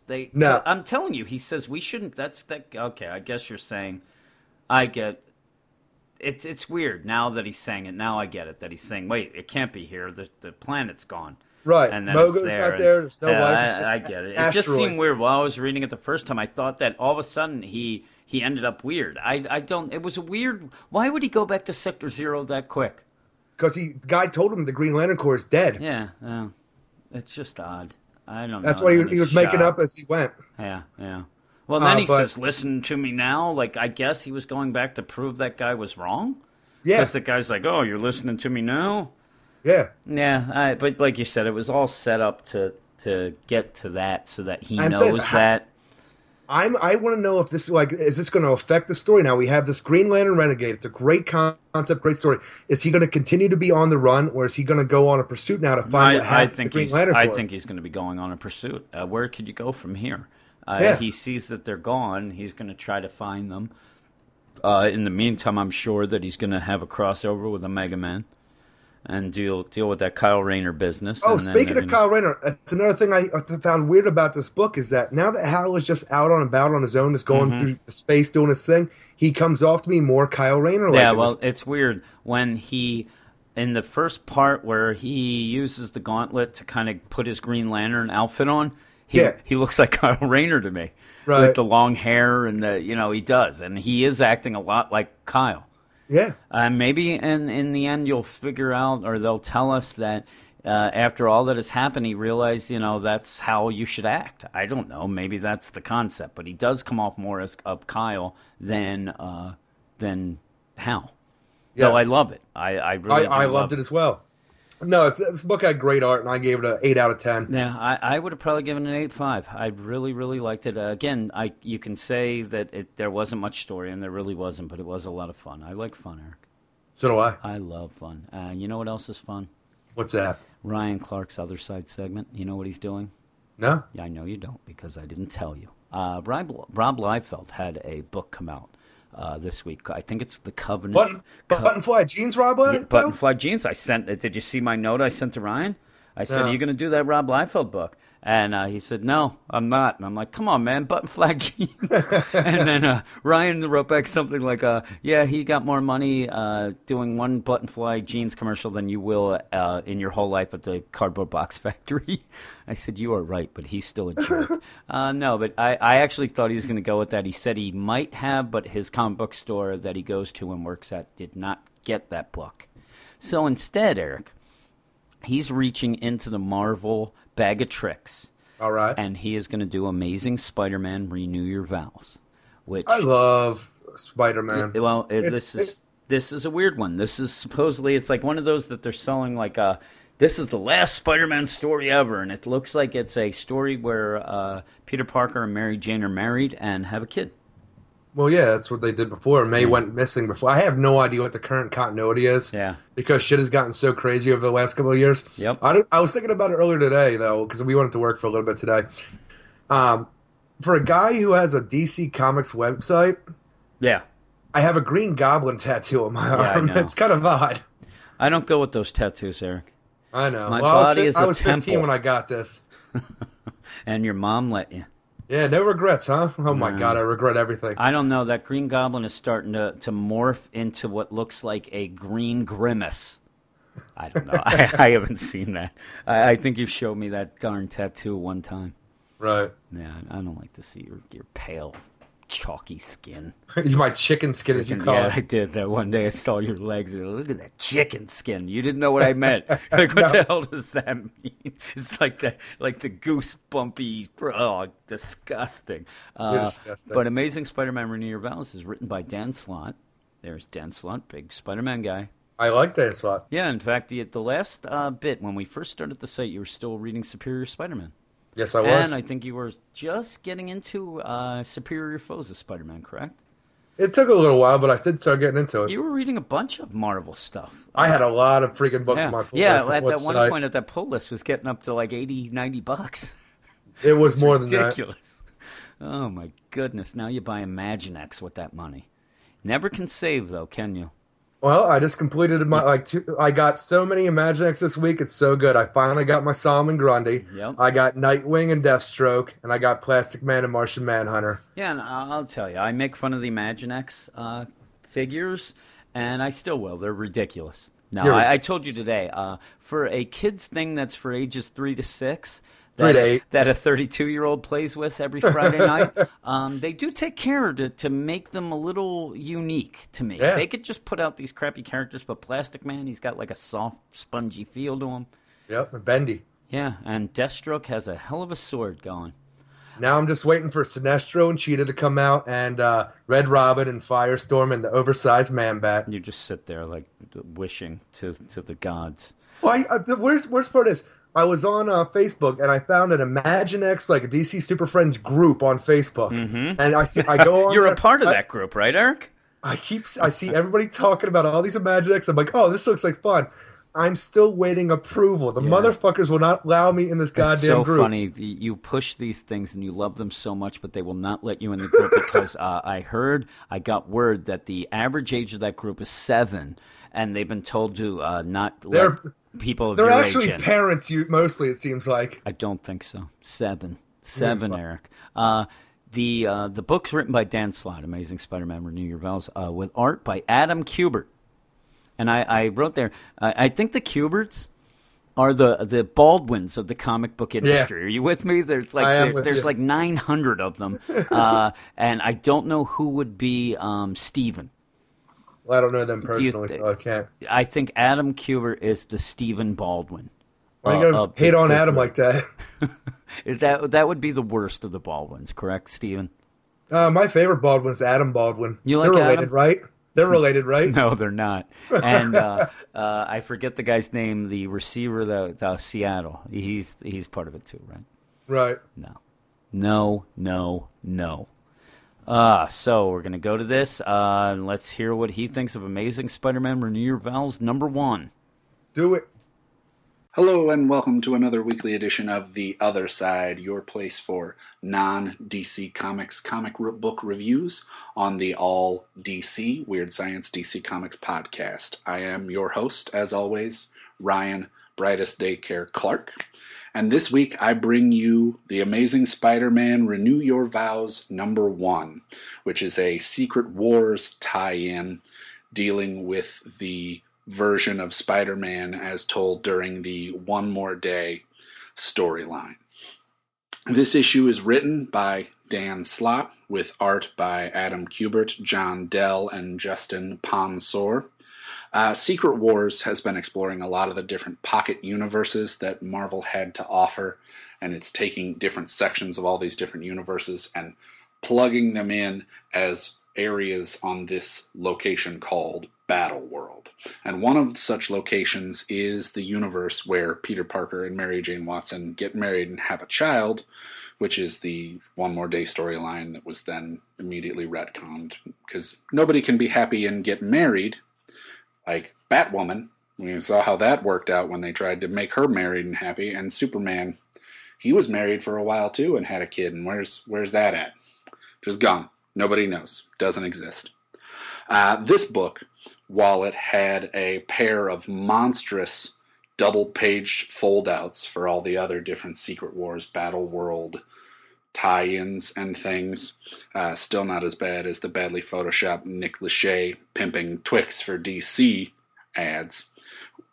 in spite of that, was still packed with a lot of really interesting Spider-Man story, along with an introduction of a new or unknown to me, like the Ghost character from the Parker Industries storyline of the main series, in the character called Regent. It was somebody I'd never heard of. Maybe it is somebody that I just don't know. But along with that, we also get some great tried and true Spider-Man punch 'em up story fights with the Venom Brock, who, if you've watched the animated series or had any exposure to any of those terrible Tobey Maguire movies, you know who Venom is. I really liked this book, and maybe it spoke to me more because I'm a dad, and as a dad, any story about a father who's, going out of his way, even if he is a superhero, to do what's best for his family will always kind of tug at my heartstrings. I liked the way this book looked and felt. I have never had anything but positive things to say about Dan Slott and his writing. And all of the Kuberts, fathers and sons, have great, unique art styles. So I don't really have anything negative to say about this book, except to say that I don't want to have to wait to see what happens next. Also, Secret Wars in 3 issues and with a handful of tie-ins. I've only read a couple more tie-ins for Secret Wars than I did for all of Convergence, has done more already in maintaining my interest than Convergence had done the whole way through and with everything it did. So already this series, this event book, seems to be sort of something that maybe other people who shall remain nameless could look at and see how to do things well. Another one is Swords of Sorrow by Gail Simone at Dynamite Comics. Has been great so far. 2 books, handful of tie-ins, really has a unified story and is starting to build something with its first opening arc, which is great, and that's what you would expect. With DC, sorry, Jim and Eric, hopefully the new Darkseid War that's coming for Justice League can kind of help right the ship and redeem things a little bit there, but I'm not going to hold my breath there, guys. As a relative newcomer to Spider-Man, as an FYI, I started reading with Spider-Man 700 and reading in Superior Spider-Man. I haven't really had much of a lengthy exposure to it, and have really liked all that the Spider-Verse. Well, see where Dan Slott got the idea for that event came from. Now, just came to me as I was saying it. Where all of that has so much to offer, and that this seems like a fun story, and it's something that a lot of people can read. It's teen, there's a lot of violence, and Venom seems to be pretty intent on trying to kill Peter Parker's baby, so this book may not be kid-friendly, but your friendly neighborhood Spider-Man is definitely a character who is fun for the whole family, which is great. The main series has been a lot of fun, and my 2.5-year-old really likes flipping through and looking at the book, and it just looks and feels fun. Whereas, a lot of times some other books don't really have that, and it's not as exciting. And I'm sure Jim and Eric will mention it, but I really did like the first issue for DC Comics Omega Men. I read the 8-page digital preview. I thought it looked cool, so I picked up the first issue. I thoroughly enjoyed it. It really feels different from a lot of what I'd been reading at DC, and it set itself apart from a lot of the more of the same books that I had gotten, where I felt like Batman Beyond didn't really blaze any new ground, didn't thrill me. And also, I have just finished reading the first volumes of Y the Last Man and Transmetropolitan, which were both great, older, like early 2000s comic books. So if you haven't read those, definitely check those out. And I finally got around to reading Grant Morrison's Arkham Asylum for the first time, which is a weird, dark twisted, freaky book. It was Grant Morrison's first attempt at a major title for DC, and we all know how bat crap crazy that guy is, pun intended, since it's a Batman book. But it was really fun to read. There's a lot of different stuff in each of those titles, so I would definitely recommend checking any and all of those out if you haven't already. As always, you can find my written reviews at tumblr.brightestdaycare.com. You can reach out to me on Twitter at BDC Comics, and I have pages on Facebook and Google Plus as well. And until next time, I will see you on the other side.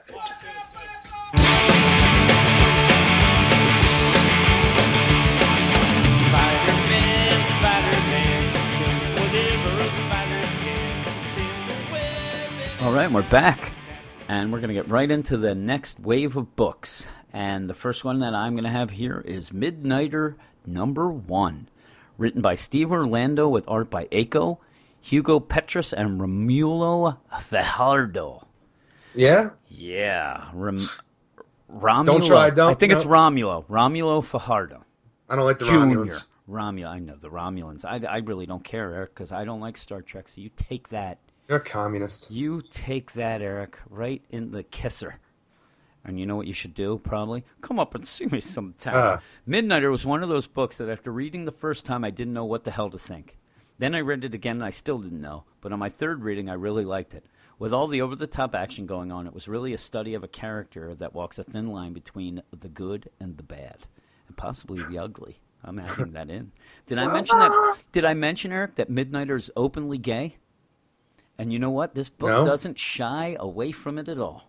No, why would it? In fact, some people probably have an issue. I do not. Well, there was one bit that really bothered me. Steve Orlando's take on the character and his world has me excited for what's to come. This issue, the first day, I read this on Wednesday. I didn't go to work on Wednesday. It was early. And usually when I'm reading books, you're doing it as well. And this would have been one of those that I would have sent you a message right away, like, I don't know what the hell's going on, because I was looking forward to this book. Now, I don't have a huge Midnighter history. Neither do I. But I did read Stormwatch, but only the last third of that run. Yeah, probably. I jumped on there, and I kind of went back and read, but again, that was different. But this Midnighter, definitely, if you've read Grayson, when he showed up in Grayson, it does give you a little head start for people who haven't done that, because it explains a lot of things. In Grayson, you got that God Garden and the Gardener.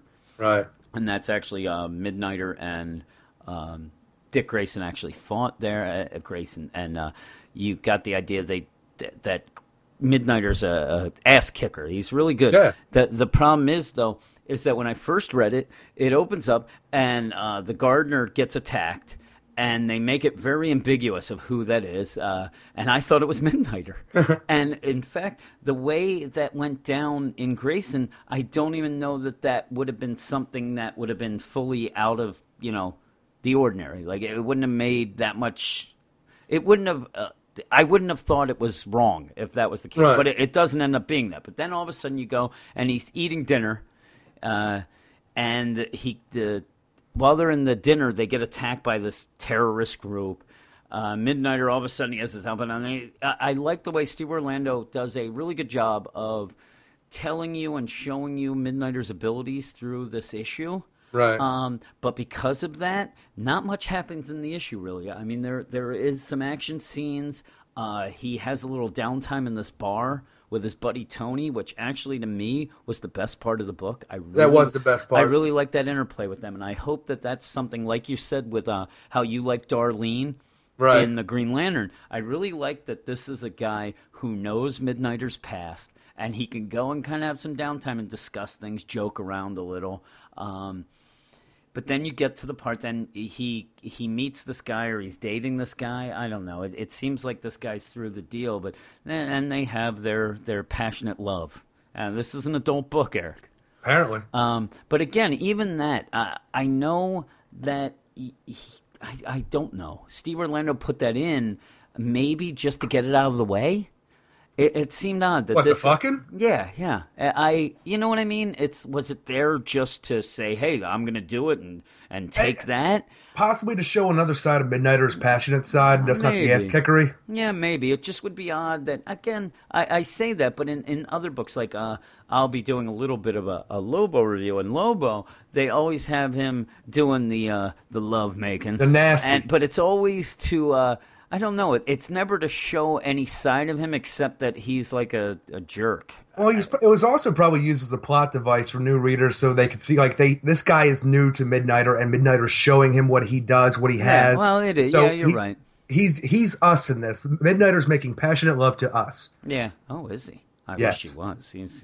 But I'm telling you, you were talking about this book. I did not read a lot of Grayson. I've only started reading Grayson since we did the podcast and started talking on here. I have no background with Midnighter, so this book was not a good jumping on point for me because it isn't at all. I was so confused. I had no idea what the Gardener was, what that place was, and then we jumped to them, like Midnighter and his new boyfriend having dinner, and this terrorist group who I'm still not positive weren't aliens. I don't know. Yeah, I don't know either. It was very odd. Again, not only the garden, the God Garden and the Gardener, this book really had a feel of the Grayson book. Now, again, it's Tom King. Right. Or no, this is Steve Orlando. I'm sorry. Yeah. It's Steve I thought you Orlando. meant But, Grayson, No, but- but Tom King did Omega Men, but I got it mixed up. But it really does have that feel of Grayson where you get a lot of cold opens, you get a lot of things. Yeah. And I think Steve Orlando, what he's going to do is use this first arc, that each issue, you're going to learn a little more about Midnighter, what he can do, and stuff like that. And in the meantime, the cliffhanger is a guy that from the beginning who actually stole the origin files of Midnighter. He got his mind wiped. He doesn't know his past. This guy has those files. Now, again, I don't know. To me, this goes back to Telos with his name. Right, Chuck. I don't care. Now, again, you could say, oh, if he has his origin files, then he knows his parents and he could kill them. You know what? Who cares? He doesn't remember them. What would matter? It's along the lines of them using that whole plot device for Wolverine for so long that he had his mind wiped so many times he has no idea what's real, what's not. And then when you finally find out what his real name is, it's a big deal. But Midnighter is not Wolverine. No. And again, it's odd. Did you like that part where in the morning after they had their passionate love, Megan, he goes up and hits the guy with that smart mark, like that? Midnighter's a psychopath. Oh my God! Why did he do that? Because it's so odd. Now that you're a part of my world, if you see anything out of the ordinary, you can call me with this weird ass like holographic GPS. I just stabbed you in the neck with. You know what? You are coming on way too fucking strong. He says that, and you know what I get? I get it's the opposite. That he says that, but he's almost like, hey. You go and tell anybody. I know where you are. I really got that idea because the guy's like, "You're GPSing me." I'm like, yeah, you say one thing and you're dead, buddy. See, I didn't even get any of that idea. It was more along I'm the lines just in of, my head. I made it up. In my mind, it's along the lines of he's the jealous type, and if I find you at anybody else's house, I know where you're at. I will kill you. You're done. Yeah, don't fuck with me. And then again, you know what else it seemed to me for is to be away in 2 seconds after that for the gardener to call him because you can track him, and it's so odd too in that there. And also, you know what I get to? What don't you talk about with like your new lover? What do you usually avoid talking about? Past relationships. Yeah, and that's all he does. He's like, Apollo was my He paints my a beautiful one. picture of Apollo. He's like, Apollo was my number one. But the real thing this book made me realize is I'd rather have an Apollo book. You love this book. I did not like it at all. Because I really liked it. I spent the majority of it confused, and the panel layout was crazy, and I had trouble figuring out what was going on in a single page. Again, this is now, I mentioned Omega Man by accident earlier, but this has a very similar feel to me where they're throwing you into these stories, and they're not going to hold your hand. No. You're going to have to figure out stuff. Like I said, anybody who reads Grayson is going to have a little bit of a head start with this book because, like I said, he was in Grayson. This God it's obviously a spinoff. And so you're gonna have a little bit, but I don't have much Midnighter history other than that. I really liked it. I really liked Aiko's art, but we mentioned it while we were off the air. I didn't like his panel layout. It was more confusing than it needed to be. And again, you have an issue where it's a number one issue. I'm more of the type that I want to know what's going on. Then you get fancy. Save the fancy for issue number 4. Issue number 1, I want to know, and the writing in this is a little confusing, but then Yes. the panel layout really is confusing, and like you said, the X-ray parts are even they're thrown in, and it really reminded me of Andrea Sorrentino's art, especially when I did Green Arrow. Right. That you hated. I loved Andrea Sorrentino's art, and it was one of I those can't things do that it. at the beginning, I have to admit, it was confusing. Once you get your head wrapped around it and get to it, it became better. And I hope that Iveco keeps this panel layout, which I assume he will. If it is a he, I'm assuming it's a he. But yeah, I'll start getting used to it a little better. And even at that part, did you see that part where he kills the person with the bone marrow? Nope. Yeah, it was mentioned on the site. I saw it. I looked for it. I had no idea. Yeah, I forget who. I wish I can remember who. And now I feel bad. Yeah. But yeah, it's right there, and now I know. And even when he said it, I was like, I don't know. And I went back and I'm like, yeah, you know what? You're right. He does, and it's because it's very confusing. But to the eye, it looks great. It looks really cool. Everything pops out. But yeah, at the end of the day, not much happens in this issue. Yeah. Basically, you could have taken out that whole middle part, and you have the whole story is that first couple pages, first couple panels, and then the last one where you realize that his identity, his former identity or his real identity, has been stolen. All I want is the middle part and the ending. I want to get rid of the entire rest of it. Actually, you know why? I just thought, you know why I think this resonated with me, this issue? Because I got a letter this week that my identity was stolen, Eric. I just thought of that. The freaking IRS. I don't know if anybody out there heard that story that the IRS had a hacking incident where people stole, I guess Russians is what they said, stole a bunch of people's identities from their tax refund. Yeah, mine was one of them, so I'm done. And my whole family, they have all my info. I'm done, Eric. Me and I Midnighter. gotta check my mail, see if I was one of them. All I know is I'm going to get a Midnighter suit on, which I can't put on lickety split like he does. And then I got to find some dude. I think the guy's name was like Tony or something. No, Tony was the bartender. I think Jason. I think this guy's name was. I'll find Jason, and then I'll go find the people who did my identity. Me, Midnighter, and Liam Neeson, Eric. We're on the prowl. I gave this a 9.5 out of 10. I really liked it. I think I would have given it a 5 out of 10.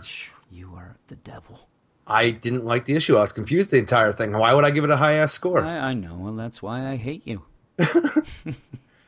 Our next book is Batman Beyond #1, written by Dan Jurgens with art by Bernard Chang and Marcelo Maiello. Tim Drake's in a brave new world where everything we thought we knew about Batman Beyond's home is drastically different. While time has changed from the events of Future's End, it hasn't changed enough, and now it's up to Tim to stop Brother Eye once and for all, and maybe get reacquainted with some old friends along the way. That's right, we meet an aged Barbara Gordon who prevents Tim from getting his head popped off like a dandelion. I really enjoyed this first issue, even though I wasn't looking forward to going in because of the non-ending of Future's End. Mm-hmm. But I had a good time going into this because I actually, since that Future's End ending during Convergence, I thought about it for a while, is that we have all these handles, and like I'm a stickler for continuity. Yeah. I drive myself crazy with it, for horror movies to comics to whatever. We have a brave new world here, like I said, and Dan Jurgens, for the most part, can rewrite anything he wants and just give us a story with no no continuity, like a holding going on. You know, we can't be held by this anymore. I'm afraid though, because on the cover we have Batman Beyond. We have what looks like a cross between Neo Gotham, Kamandi, the Atomic Knights, and what else we got? I have a freaking list, and I can't even find it now. Yeah, I'm looking at it. You got, and Future's End, obviously, yeah. You have, is that Superman Beyond? Yeah, or that's is Superman that the Beyond. Justice Lord Superman? That's Superman Beyond. Okay. Yeah, you have everything. You have what appears at the one point to be the Justice League Beyond. I forget his name. The Green Lantern. Just Green Lantern. I don't remember either. I forget his name, but yeah, you have all those, which is odd from what happens in the issue. Oh yeah, this is just like I'm saying. There's nothing in the issue that really represents the cover, but with all those people on the cover, I have to think that this world is made up of these things somehow. Yeah. Due to what Tim did when he went back in time to change the future, but didn't. Yeah. It's very odd, and especially because the preview for this book was pretty much we're going to know that he's going to defeat Brother Eye in the first 6 issues or 4 issues. Yeah. It was a crazy ass extended, not even preview. It was a solicit. Yeah. And then we're moving on to another story, bringing back the Justice League Beyond. It was the craziest ass solicit I've ever read because most of them are really ambiguous. This one, this is going to happen here, here, and here, and then we're going to move on. Don't Yeah, it worry. was a weird thing. I don't know what they're going to do to bring back the Justice League, though, because I know that you mentioned it. I hadn't read it, and then I read it today, and they specifically say that everyone is dead or turned. Yes, I think they're wrong though because at the one point, like the whole issue is just getting acclimated to this new world. Yeah. We have this whole concept idea, which is very convenient, I think, where Gotham is protected by a cloaking device called Yeah. the Veil. Yeah, it's very And odd. this is one of the things that are different from the original Future's End continuity, where since whatever Tim did, now they have this cloaking device. Gotham is safe, and the Joker gang figures Gotham's not that cool to be saved, but anybody else isn't. So they're going to disable disconnect the Veil. Yeah. And Batman Beyond's there to stop him, thankfully. And we just get little things like that to let us cue us in on what's a bit different. The Alfred, the AI, is telling us how he's trying to collect data like Johnny Five so he can reconfigure his freaking timeline. Mm-hmm. Yeah, he's And then, confused. He wants to figure out what the hell's going on. and then we just move on. We get some exposition from Matt McGinnis, Terry's brother, and his guardian, Nora, about how Terry's friends are at this place called The Lodge in New York, where a lot of people have been taken. Yep. So Terry's on a quest now. He's going to go and help, Terry's dead. I'm alive. I better go help his friends. I don't trust Matt, by the way. Matt is a jealous little fuck. He's going to do something really bad. He's going to turn him in to Brother. He's going to do something. He wants that suit, Eric. Yeah, what the He hell, is man? so angry. That's like the weirdest thing when Tim flies away and he's like, "That suit should have been mine." Oh, And my I'm freaking. goodness. I'm telling you, I sat back and I'm like, you jealous little asshole. yeah. You leave Tim alone. That's my Robin. Did you like when he goes to New York? Did you like that little Kamandi shout out with the? Yeah, we got the Statue of great disaster You know thing what? going You know on. what would have made this issue better?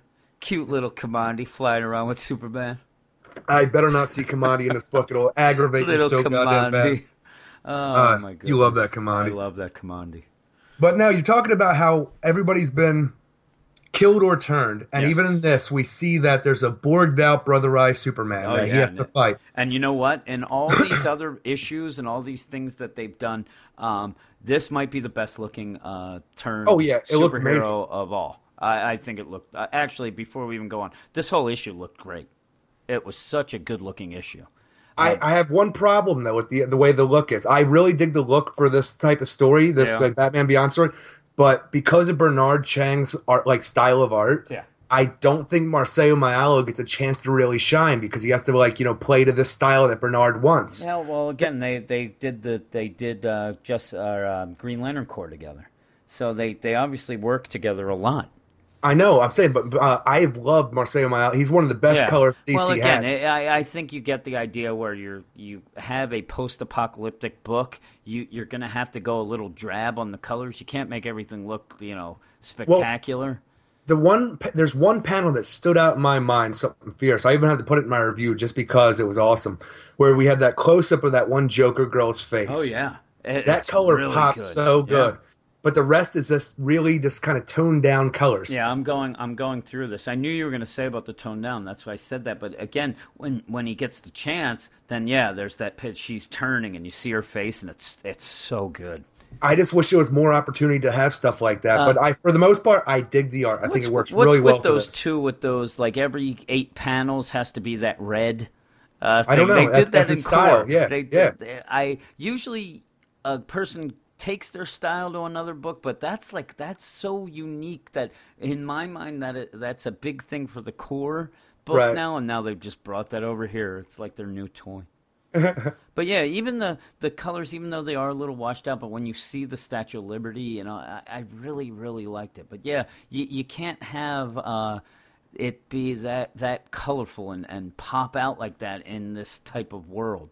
Though when he electrocutes Superman, it's pretty goddamn good looking. But yeah, I'm glad we got back to that because we were talking the whole point I've been trying to make that I keep getting sidetracked on is that in the one scene when Batman Beyond is looking in this lodge, this compound where a bunch of people are being held, he enhances his vision and we see somebody and it looked to me to be Superman Beyond.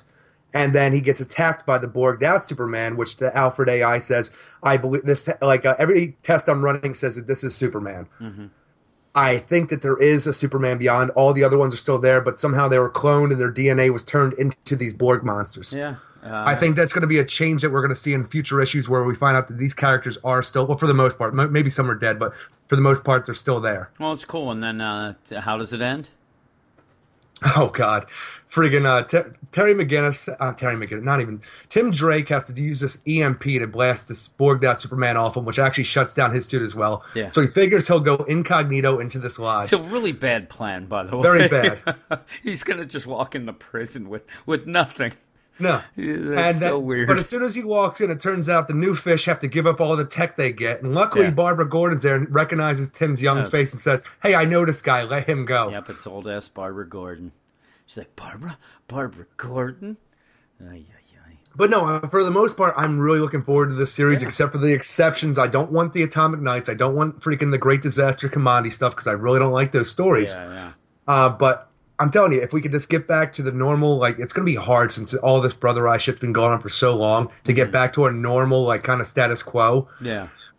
But we can do anything we want from this point on. Well, again, it is odd, but I really, really like this issue. It actually shocked me how much I liked it because I am a big Batman Beyond fan. Yes. And I thought, this, and even the art style, which is that almost like, it's not realistic. It's obviously, but it's not the cartoony style of the Batman Beyond. But man, those Jokers looked awesome. Yeah. And I think everything looked really good. And like you said, I know that you didn't like Marcelo Maielo's, like he was handcuffed. I still think that everything he did looked great. But man, I don't trust that Matt. That guy's up to no good. At one point, he's like there, and he's got his pad. I'm assuming it's the Q pad, Eric. And he's there, and he has the most evil look. And he's looking at freaking Tim. Oh my goodness! I still think he thinks Tim killed his brother and stole the suit. Yeah, I just think he's jealous and he wants the suit and he's gonna try anything. He's gonna try to turn him in.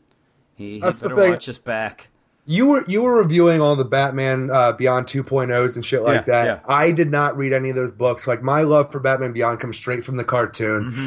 And it's so hard for me because my entire, everything I know of Matt McGinnis, he's a sweet little kid. Yeah. He's just a sweet little kid. And then seeing him like this is and he's gone through hell. Yeah. Like, Brother Eye, his entire family is dead. His whole family's dead. They're dead, Eric, just like hard. Today our fathers, their birthdays. Happy birthday, Daddy. But no, it's just hard for me to see him like this. But I enjoyed the first issue of this book. I can't wait to see more. I gave it an 8 out of 10. Yeah, I probably would have given it an 8.5. The only thing that I want to know is did Terry did he tell everybody his identity? No, Tim, yeah. No, I mean Terry. Everybody knows. Like, you would think that Terry wouldn't have told all these people. Tim comes back, and they're like, "Oh, man, I want my brother's suit." Did Terry just go around telling everybody that he was Batman? Brother, possibly. And I don't know. Tim's willy-nilly with it himself. Tim is really willy-nilly with it. Yeah, he's just following suit. Yeah, I would have given it like an 8.5, something right there. My next book is a Mega Men #1, another #1 issue, Eric. #1. We're number one. Written by Tom King, art by Barnaby Bagenda and Romulo Fajardo. Romulo is back. You still don't like the Romulans, do you? Hate the Romulans. You hate those Romulans. Well, and the Remans. Yeah. I don't even know what that means. Tom King gives us a #1 issue that is more about mood and setting than anything else. Sure, we get to see the Omega Men in action, but after finishing the issue, I can't say I'm an expert on the team. However, I want to know more. This universe feels lived in, real, and very dangerous. Plus, I hate to say I told you so. You know I don't hate to say that, right? No, not at all. Kyle Rayner is alive. You live for that shit. And somewhat well. Kyle Rayner is alive and somewhat well. He seems a little out of it. That's the best part of the book to me. Yeah, Kyle Rayner's still alive. I'll tell you, this book is another weird one. I have a feeling that you didn't really like it.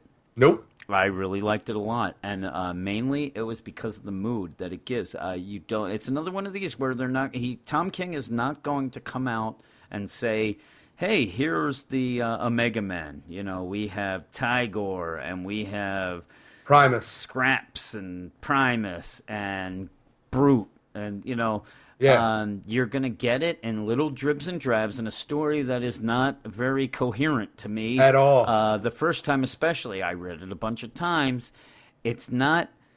It's hard to say. It's not a Good issue, I No, it agree. is a good issue because the mood and the setting that I got, I'm really intrigued. I really want to know about this team. I think that they're fun. I mean, how could a team with Wally not be exciting, Eric? Because This book that pretty much, robot looks like Wally. it does. I like to think Johnny Five myself, The but only thing about this issue, you get the idea of like this is what you waited all this time. Where is the issue? But again, I read it again, and I enjoy it, despite not getting a lot. maybe I got to read it again. Yeah, But I'm telling you, this book pretty much just came out directly and said to me, "You're my friend. I'm not going to hurt you." yeah. Well, that's a good, and I really like the way that starts and ends. But again, they're like, hey, we got to get the bomb, and it ends up being Kyle Rayner. Yeah. Why do you think those people had Kyle Rayner? Do you think that they were going to use him for something crazy? Well, like I'm saying though, he has the power of the light of Right. life.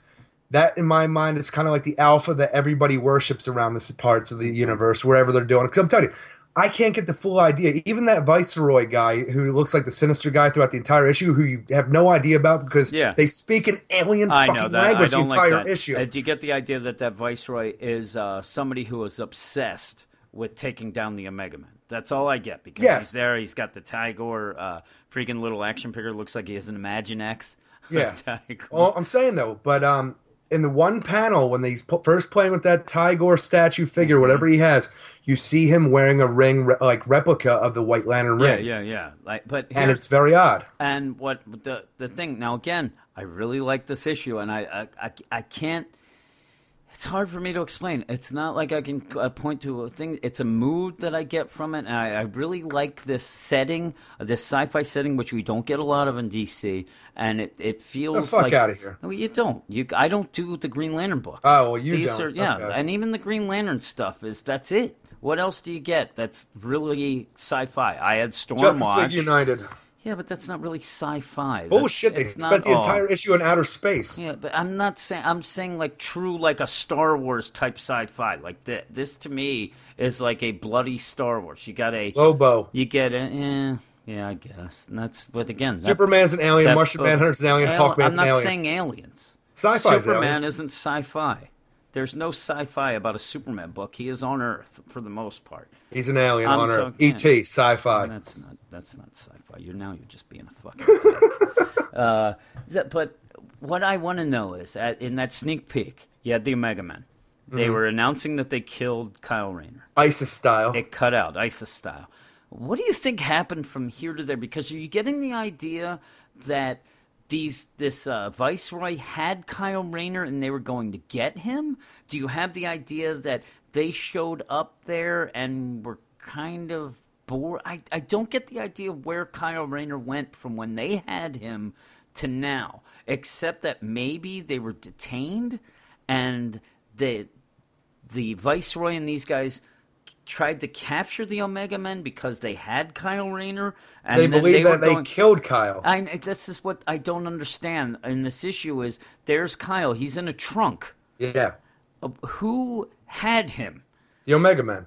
Okay, then why? It just again, it's just odd to me how they end up in this situation. Is what I'm saying. The situation. As far I'm saying though, as far as I understood from this really confusing fucking issue, the Viceroy and all those people that are hunting the Omega Man worship a being called Alpha, yeah. their god, which is the Lifebringer, which is Kyle Rayner now. Exactly. The Omega Man broadcast a thing where they're supposedly killed Kyle Rayner. I get Everybody's that. after them now. They're hiding out. They're trying to move him along to some grand plan, Yes. calling him the bomb. And you think they're hiding out at this place, and then they're about to get attacked? Yes. And that's why they're running? But to me, if that was the case, I would have had a better plan for having Kyle around. It seemed like they're like, do you have the bomb? Do you have the bomb? Oh, my God, do you have it? Let's check. And it's just, that seemed a little off to me. That, the whole book seemed off. Shit, well, again, I liked it. And it's more of an intriguing type of that I like the look. I really like the art. I don't know. I'm saying you. the I really weird. liked it. I did not care for the panel layouts. Yeah, I don't know. I'm looking at it now. It's pretty much one after the other. Yeah. There's not much, it's not much going on in either I'm saying, panels. I don't mind that. I like the panel layout at least isn't confusing. You have a lot of 6-panel pages. Yeah. And Very then you standard. go with it. But yeah, I'm intrigued by the team. I think I like how you're kind of getting. I actually like a book that shows you instead of telling you, and this is Right. definitely that. They're not showing you a lot, but you're getting that. And then at the end with Kyle Rayner, it's like, holy crap, what are they planning with Kyle? And he's Yeah. fucking mumbling about Carol. He's still That. going on about that Carol. Like, give it up, buddy. She's moved on. She's now dating Guy Gardner. Oh God. Though the only thing I will point out that I didn't like that it ends with a quote from William James, Right. and it would have been so much better with who, Eric? The Duke of If the Wellington. Duke of Wellington had a quote at the end, I'm all in, and it was "Publish and be damned." They should have Yes. said. But yeah, I actually gave it a 9 out of 10. I would have given it a 4 out of Yeah, 10. this is probably the most off that we've been with reviews. Usually we're really on with each other Yeah. of what we'd give, but yeah, I liked it. It's a good thing that I got this and Midnighter because Agreed. I really like it. But now we're going to take a little break to do a new segment, Eric. Oh yeah. Yeah, it's called Flash Reviews. And All what we're right. going to do is, I told you, there's a lot of times that we just completely skip books that we don't like or we don't get the review done yet. So I said, you know what? We're going to have to add those in, and we're going to with just a little bit of quick reviews for a couple books in a row. And it's called Flash Reviews, Eric. All right, first off, Eric, I have Injustice, Year 4, Number 5. Brian Buccellato continues to struggle a bit as Year 4 of Injustice continues. After Batman promised Superman to end the war, he has donned the cowl and is desperately trying to gather an army. Meanwhile, Barbara Gordon's meeting with Lex Luthor results in Oracle becoming Batgirl. While that was awesome, Buccellato better amp up the quality of this book because it feels like he has lost its way. I gave that a 6 out of 10. Savior of the universe! And the next book I have is Batman Arkham Knight number 16. Eric, are you ready for some Arkham Knight action? Arkham Knight action. Arkham Knight action. Well, Peter J. Tomasi continues his Bane arc, and besides an awesome Bane origin story, he gives us the most Arkham Knight this book has ever seen. We still don't know who the Arkham Knight is, but with writing this good and awesome art by Iguara, I'm just happy to be along for the ride, and I gave that one a 9.5 out of 10. King of the Impossible! Green Arrow, number 41. Green Arrow turns dark as a vampire white supremacist is taking out the black man all over the city. But sadly, the new tone doesn't really fit, and we end up hearing more about how it rains in Seattle than about our actual hero. I was really bored throughout this book, and the drab colors didn't help matters either. 5 out of 10. He's for every one of us. Stand for every one of us. He's saving the body and every man, every woman, every child, everybody flash. And my next book is Lobo, number 7, which, Eric, if you were bored by Green Arrow, I'm just as bored by Lobo because Cullen Bunn uses the 2-month convergence break to give us more of the same. Lobo was getting stale before Convergence, and it doesn't look like things are going to get any better or change at all. People are against the new Lobo, but it's the boring Assassin of the Month stories that I don't like. It looks like it will now be Contract of the Month stories here on out, and the only thing that saved this issue was Cliff Richard's art. Yep, I said Cliff Richards. Yep, the guy I don't like. And can't explain why I don't like it, but his art really fit this book to a T. But in the end, it was meh, and I gave it a 5 out of 10. King of the Impossible! And the final Flash review is Wonder Woman Annual number 1. This annual ends the Finch's war-torn story, and it felt like it came out too late, but also felt rushed. It's very odd. The alien story that nobody cared about ends with a confusing whimper, and Donna Troy is just defeated and sent to Olympus jail. You don't even get to see it, and they just tell you. Because the story is wrapped up too soon, we get another story about Darano. You know Darano, Eric? I have no idea. No, Darano's the old crone that's against Wonder Woman. And you know what? It's all filler. You know what else is all filler? What's that? Hot dogs. And you know what hot dogs are? Delicious. They are delicious. But you know what? This filler in Wonder Woman, it left a bad taste in my mouth. You know what the best type of hot dog is? It's one with ketchup, Eric. That leaves a delicious taste in your mouth. But hopefully Meredith can catch up to her husband's art, which is awesome, and this book can get back to previous glory, but I won't be around because, Eric, you're going to take over this book Yes, the next I am. issue, and good riddance. I gave it a 6.5 out of 10. Just a man with a man's courage. You know you're nothing but a man. You can never fail.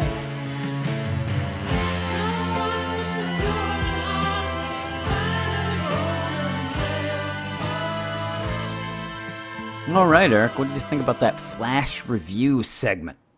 We did one. It was too quick. It was very quick. See, we should do that for every book. We'll just do that. The podcast then could be 20 minutes. That'd be great. The funny thing is the music of the movie Flash. I think people would say, like, hey, you guys are DC. Why didn't you use the Flash? But I don't know. What would be the Flash's music? Flashdance. Flash? That would be good. Yeah, maybe next time we'll do that, though. Flash Reviews is kind of a lame name, but we're going to stick with it. You know why? Because we like Flash Gordon. And we're also lazy to come up with anything. All right, so we're going to finish up the books. We have two more, and we kept these to the last, not because they sucked, Eric, because I really liked mine. It's because they kind of go together, right? Yes. You think they go together. I Mine believe is so. Bizarro. Bizarro #1, written by Heath Corson, art by Gustavo Duarte, Bill Sienkiewicz, and Pete Pentazis. Pentazis. Ah, yes. This may be called Bizarro, but to me it's more of a Jimmy Olsen book more than anything else, and I thought it was awesome. Heath Corson gives readers a combination of plane, trains, and automobiles, Mars attacks, and Rain Man, and I loved every bit of it, Eric. Every page may not be laugh-out-loud funny, but I had a smile on my face on the first leg of this road trip to Canada, or excuse me, Bizarro America. Gustavo Duarte's art is cartoony goodness, and Bill Sienkiewicz draws one of the best full pages I've seen in a while. This is a great start to the 6-issue mini, and I can't wait for the other 5. Do you know that Bill Sienkiewicz, what his page was? No. That one where... Where he's dreaming? Yeah. Yeah, that was that's badass. it. That looked like it would have been like a Grateful Dead poster, like a tour poster. I hate the Grateful Dead, but I love that panel. Looked like a Vertigo cover to me. Oh, Vertigo cover, did you? Huh? Yeah. How about a Vertigo cover I punch you right in the face? How about don't that? know. Do you I- like I- that, huh? You like that, buddy? There's not enough hate tonight. Son of a bitch. You know what it reminded me of? When Pizarro in this issue, they're on the road trip, and it reminded me it would be me with that hamburger.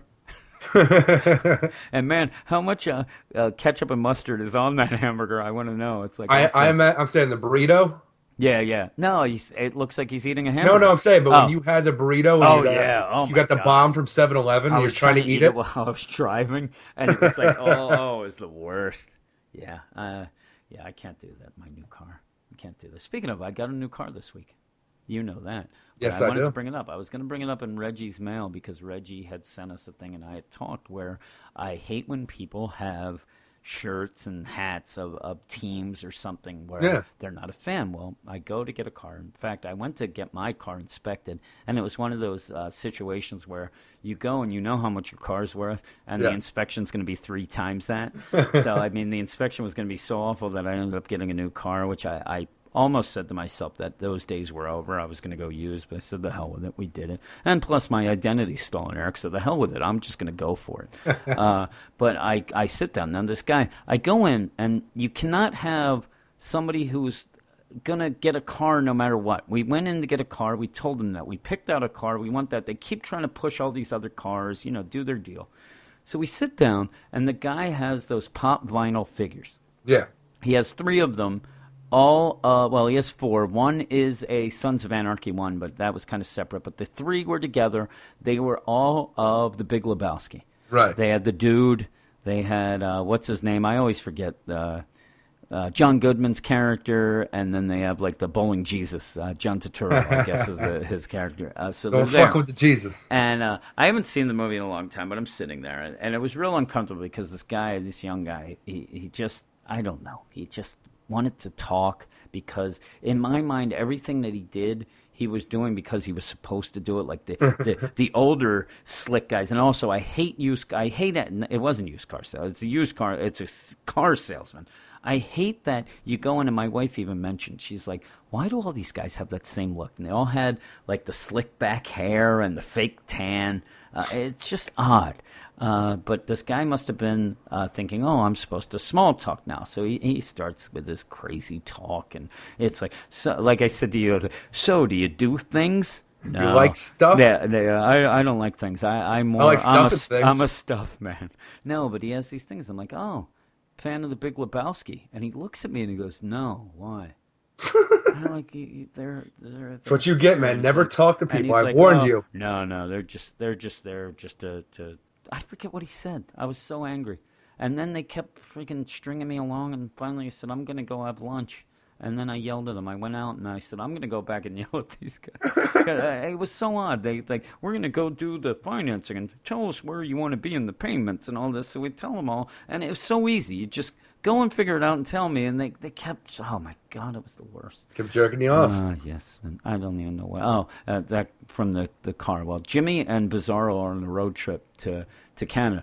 Do you think they're ever going to make it? Because I don't think they will. No, absolutely What not. I did like about this, though, is not only did Dan Jurgens, is it Dan? I'm not Dan Jurgens. Heath Corson. He gives you a little rundown of what was in the sneak peek as well. You get a little of that. You get Superman sending him off. I got a little angry at first. Again, they're just going to reuse this? Those motherfuckers. I know, but I like that, you can't think, not everybody saw that, so you have to have that set up. Some of those other ones were just kind of asides. That set it up. The reason he went was because of Superman telling him to. Yeah. But I like the idea that this is a book where Jimmy is supposed to be the responsible guy, and he's trying to get Bizarro in play, and I really think that they play off well together. You also get the origin of the Chupacabra, Colin. I like that a bit. I like that, and also then you get this side story of like these X-File guys on the. They're after they're after Colin, I would think, correct? No, what I understood is they were after Bizarro. I thought they were too, but I have a feeling because then you get the aliens that look like they are part of Colin's deal that are doing the mind reading or the crazy things with King Tut. So the thing is, I didn't get that idea of they were just some random aliens that were gonna just random gray aliens that were there to fuck with people. No, I have a feeling that they have something with that. I don't think that's actually the Chupacabra. I think that is an alien that because when they take it off, he kind of looks like them. Now they are gray and whatever, but even so, it just seems a lot. It's weird though, because at one point it seems like Colin just disappears. Yeah, he's in the book and then he goes away. There's not a lot to say about this book. If you it's going to be one of those where you said you didn't really like it. I did not. And I like the art style going for it. It really works for it. I have such problems reading Bizarro talk. Yeah. My mind just doesn't want to wrap around it. I end up reading things over and over again just to wrap my head around it, and it pisses me off. Yeah. And it's just, there's not much going on here. Well, there isn't. But again, I think it's just a lot of hijinks in it. Yeah. 6-issue mini. They're gonna next issue. They're gonna end up who knows where? Gotham? I don't know. They're heading off to Canada, but they end up. This is in Smallville. The only thing I didn't like about that is you didn't really get an idea they're in Smallville. I didn't until the end. I had no idea they were in Smallville this entire issue. The weird thing is remember when they crashed and then they show people beeping at Jimmy and then you realize that Bizarro's carrying them? Right. That thing that the issue's name, Welcome to Smallville, and there's. I didn't even take notice. Yeah, there's a thing. I didn't realize it at first either. I saw it on the way back, but yeah, you didn't really get the idea that they are in Smallville. There's that weird used car salesman guy, King Tut, and his daughter that Jimmy kind of likes. Now, one thing I really, really, really liked the panel where they're haggling. Because they don't really show it, but they show that there's word bubbles that are intertwined, and then you see an over-the-top arm wrestling coming from their mouth. Do you remember that panel? Yeah. I really like that idea of they're haggling right there. And I thought that was really neat the way they spelled it out. I like Bizarro. I'm a real big Bizarro fan. I don't mind Bizarro talk. I like to clone Bizarro. That nonsense. What, from Forever Evil, that clone Bizarro? Not just from Forever Evil. It's a dual there are dual Bizarros. Yeah, I don't like the clone Bizarro. I like this Bizarro. But again, I think that it's going to be a fun little road trip. It's a 6-issue mini. I liked it. Like I said, it's not laugh out loud funny, but I smiled the whole time. I sat there smiling, Eric. I'm saying, besides for the Bizarro talk, though, I just had trouble with the dialogue in general. It just came off so forced. Really? I don't know. I just could not get into this issue. I wanted to because I thought it was going to be fun. Yeah. But I was not happy when I was done reading it. No, I give it a 9.3 out of 10. It's getting pretty good reviews overall. Yeah.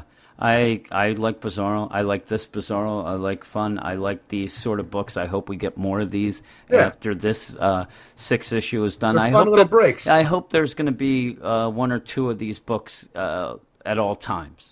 Right. And not everything has to be freaking Justice League where you have to, the whole freaking universe is on the line. This is just fun stuff. Like I said, I gave it a 9.3 out of 10. I think I would have given it a 6.5. You and your 6.5. Yeah, me and my 6.5. Boop-a-doop-a-doo. Our next book is along the lines of Bizarro. It's Bat-Mite #1, written by Dan Jurgens, with art by Corin Howe, Andres Ponce, and Mike Ataya. Ataya, I think. Ataya. Yes. Isn't that the guy from Neverending Story? No, it's Atreyu. Yeah. Bat-Mite is exiled to Earth for crimes of annoyance, and he doesn't waste any time getting into more mischief. First, he steals the Batmobile and crashes it off a cliff, but that's only the beginning. After getting knocked out by a nurse with gas spray, Bat-Mite awakens in a mansion home of Dr. Trauma, who is in the business of stealing young bodies and placing her customers' brains in them. Dr. Trauma's next victim seems to be Hawkman. Hopefully, Bat-Mite will be able to pull a little fifth-dimensional magic to save our winged warrior. This is along the lines of Bizarro, where there is not much to say here. Yeah, there really isn't. I know this has happened a lot today. I It's know. weird. This is gonna be a quick podcast because a lot of these books there really isn't a lot to say. It's one of those where again, I think Batmite's like Bizarro. What I was gonna say is that you read it and you have to read it and decide if you like it or not because like you said, we've been. Oh, I say 9.3, you say 6.4. The 4, Yeah. you know, these are a lot of these books of this week are ones that it really depends on your taste. And I like and this how you more than go in. Bizarro. I didn't. So, okay. I did like it. It's weird because I think this one. You said the dialogue was forced before. I think the humor is a little forced in this one. I think there's a lot of jokes that don't hit. Agreed. And That's again, one of the it's problems. goofy. I have more of I like Bizarro more than Batmite. I'm not a huge Batmite fan. I liked him in Brave and the Bold. Yeah. And that's about all I have. That's all my history with him. I like him enough. He's cute. I went into this expecting a Laugh Riot book, but by the end the laughs they weren't there. Yeah. But it was fun seeing Batmite getting into trouble, and that's what we have got for the majority of this issue. Just not that much, story. We start out with Batman, and Batmite's doing his Batman bit because that's what he does. Batman leaves, and then we're on to Dr. Trauma, and hopefully now we're going to move on to. I want to see what he has to do with Hawkman. Yeah. I want to see him make him a better hero. My favorite line, I'm looking through it. My favorite line was when he's in the Batmobile and he yells, "Great Caesar's ghost" on a pogo stick. And, not that anyone knows what a pogo stick is, or Caesar's ghost for that matter. I'm like, man, I bet you kids don't know what pogo sticks are anymore, and that's weird. Yeah, that is weird. Because that's every kid should know what a pogo stick is. I don't know about Great Caesar's. Were you ever good at a pogo stick? I was awful. So was I. I always wanted to be good. Anytime I got on a pogo stick, I had dreams of making the Guinness Book of World Records. That's the only reason. Like, it's weird. It'd be funny. I wish I was really good at the pogo stick, and I would go around town on it. Like, I'd go down the supermarket on the pogo stick. Right. Because did anybody ever use the pogo stick as like a means of transportation? Yeah. It'd be so funny. Like, that's the new way. That's what they should do. If you get caught DUI, you're not allowed to ride a bike anymore, Eric. You got to go pogo stick, and I think that would stop a lot. Like we said, I drive you home from work, right? And you see a guy there on a bike that looks like a 8-year-old girl's bike, smoking and with jeans on, and you know that's a DUI. That's what I told you. At one point I wanted to ride a bike to work because I'm only 4 miles away from work. I'm really afraid somebody in town's going to think I have a DUI. So I think if I do, I'm going to have the shirt, just exercising, I don't have a DUI. Something like that. Sort of shirt like that. That's just along the lines of where you are so upset that people might think something of you. It's the same reason why I don't run anymore, is because I don't want to be that guy running who I make fun of when I see. Yeah. When I try to run, I'm doing more walking than running. It's funny too. Sometimes when I used to run, I would run and then I'd get tired and start walking, and I realize either I'm maintaining the same pace. It's just that I was kind of jumping around, or I'm actually walking faster. That's embarrassing. I'm saying, okay, are you going on more? No. I'm just thinking of myself running, and it's making me laugh. It's awful.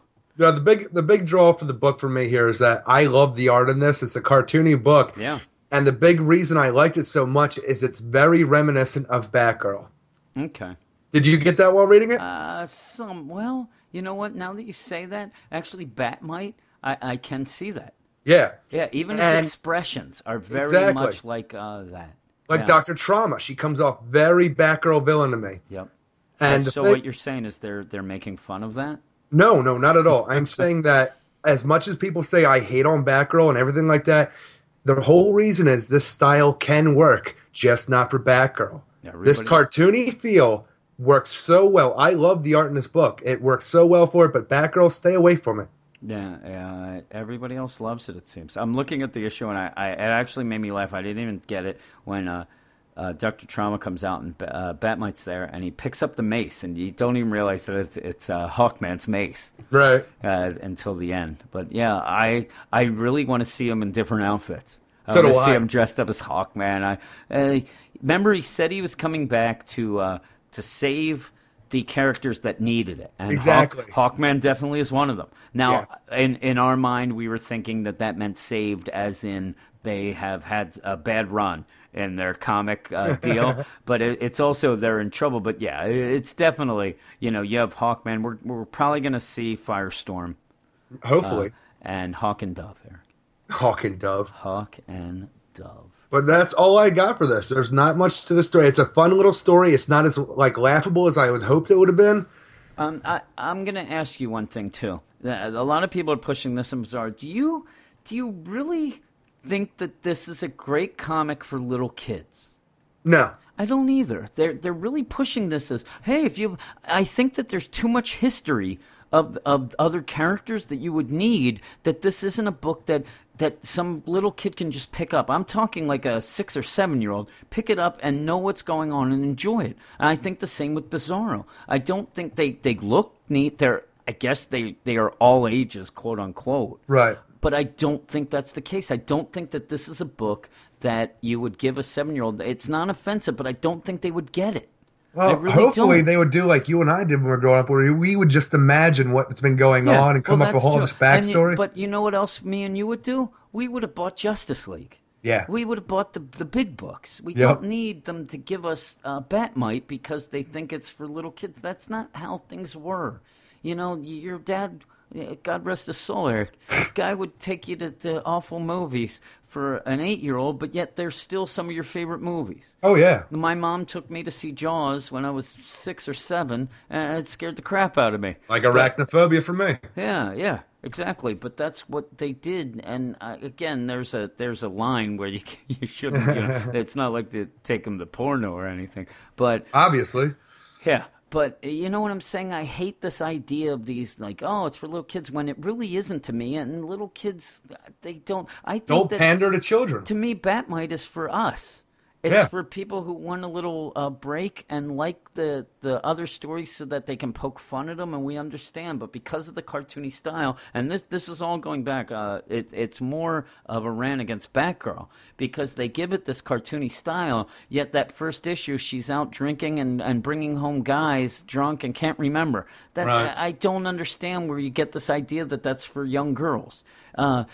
Just because it's a book with a girl and it's got a cartoony style doesn't mean little girls should be reading it or will enjoy it. And I don't think children are going to get the Hello Nurse reference. Like some younger people, like this, not children, might consider it Animaniacs, but it's vaudeville for me. Yeah, even like I said, with the stuff with Hawkman and things like that, they're not going to know this again. I I just loved don't like it. Hawkman as a little But kid. but again, I love the idea that if this is the DCU and we're going to get these, and again, maybe you don't like Batman, maybe the next issue sucks. You know what? Maybe. It's only 6 issues, Yeah. and then you move on. And if people love it, if all of a sudden Batmite sells 200,000 copies a month, which it won't, but if it did, they'll have a way to get Batmite back in the game.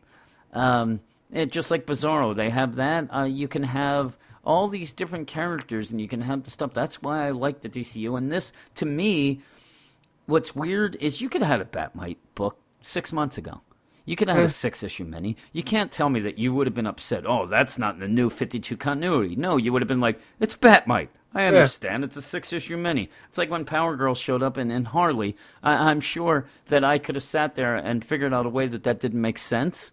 But Sure. why? Why would I? I was enjoying it. So Yeah. that again, if you want to look at a book that I really, really like that isn't for all ages was Harley, I really enjoy it, and that kind of goes along with these new books where, continuity's thrown aside, you have a couple jokes, a couple laughs, smack somebody in the face, call them Nancy.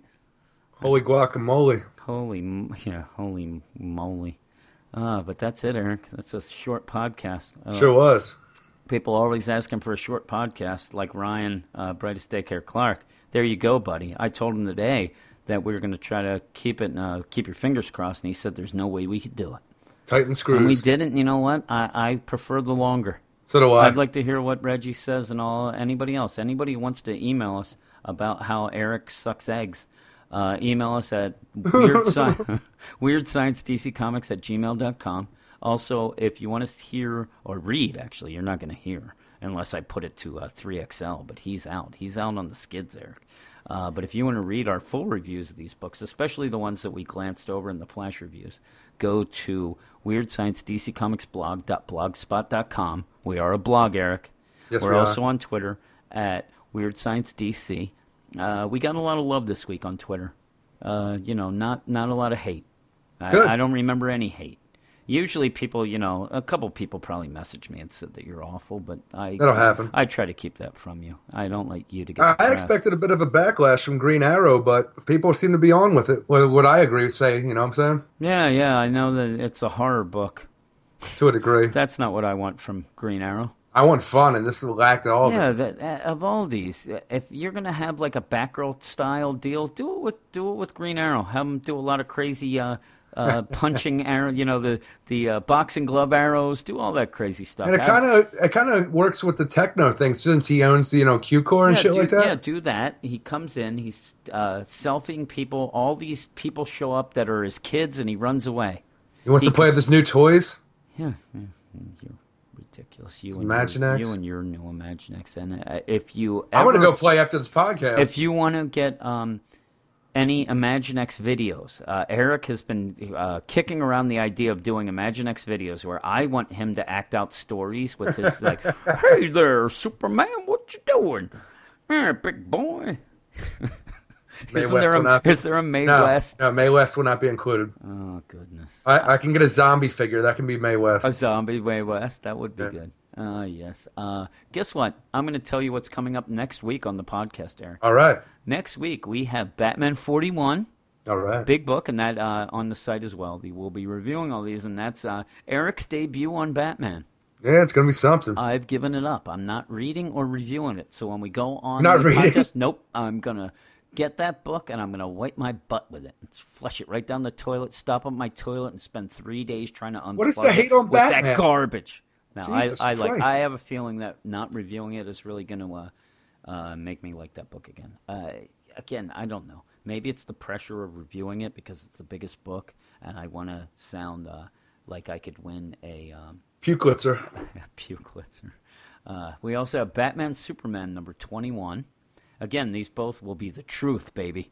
The truth. Then we have Catwoman number 41, where Catwoman is going to don the Catwoman costume again.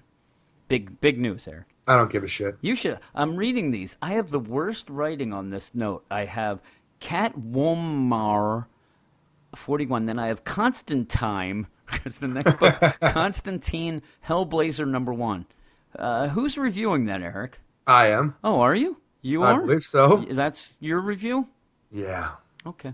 I deleted her post You before. have Constantine Hellblazer number 1, which that sneak peek we're a little wary of because of the art style, but I like the story. Like the story and tone. We have Detective Comics number 41, which I will be taking over. That's your a debut. I'm going to do. That's my debut. It's my time to shine on that Detective Comics. I really like the sneak peek of that one, except I was confused because it was Gordon beating the crap out of Superman and trying to arrest him, if I'm not mistaken. Then what I claim... No, you are mistaken. Was it? What was the Detective Comic? Oh, the Detective Comics. That was where Yip dies. Bullock and Renee Montoya. And Yip. Yeah, and Yip. No, Yip doesn't look to be surviving that one. Eric. No. Yeah, I forgot. The next one I claim to you is your big book of the day, of this week. I don't think it's going to be Batman. It's going to be Earth 2 Society. And you would mention to me that when Earth 2 Society starts, they better be in straw huts. It Damn right. does not look like they're going to be in No. straw huts. And the other one is Gotham Academy #7, which is Gotham Academy that I really like. And Damian Wayne's there, Eric. Damian Wayne. I can't wait to read it. I'm starting to fall off that book a little. Yeah, I know. It's starting to get on me. Next one is one that is not grating on me. It's Harley Quinn #17, which will kind of continue but really push off the gang of Harleys that we saw in that preview. I don't care about that at all I either. know. Then we have New Suicide Squad #9, which actually upset me. I told you in the solicit that I saw, it had a cover that had Harley, Black Man, and Deadshot, and that shouldn't be. And in the Joker cover, the variant cover, it has the new team. I don't know what the hell's going on. It better be the new team, or you know what I'm going to do? I'm going to wipe my butt with that. I'm going to flush it down the toilet. Spend three days. I love the plunging it. Suicide Squad. I can't wait for that book. I want the new squad though. Sean Ryan, who writes the book, I think that squad that he got with Harley and things like that, I don't think that was the squad he wanted. I think he's been trying to kill him off since the book started, and now he finally gets this new squad, which includes Black Hand, and I want to know how the hell he's involved. Well, you're still on Earth, man. I can't wait to see it. Parasite is one of my favorite Superman villains.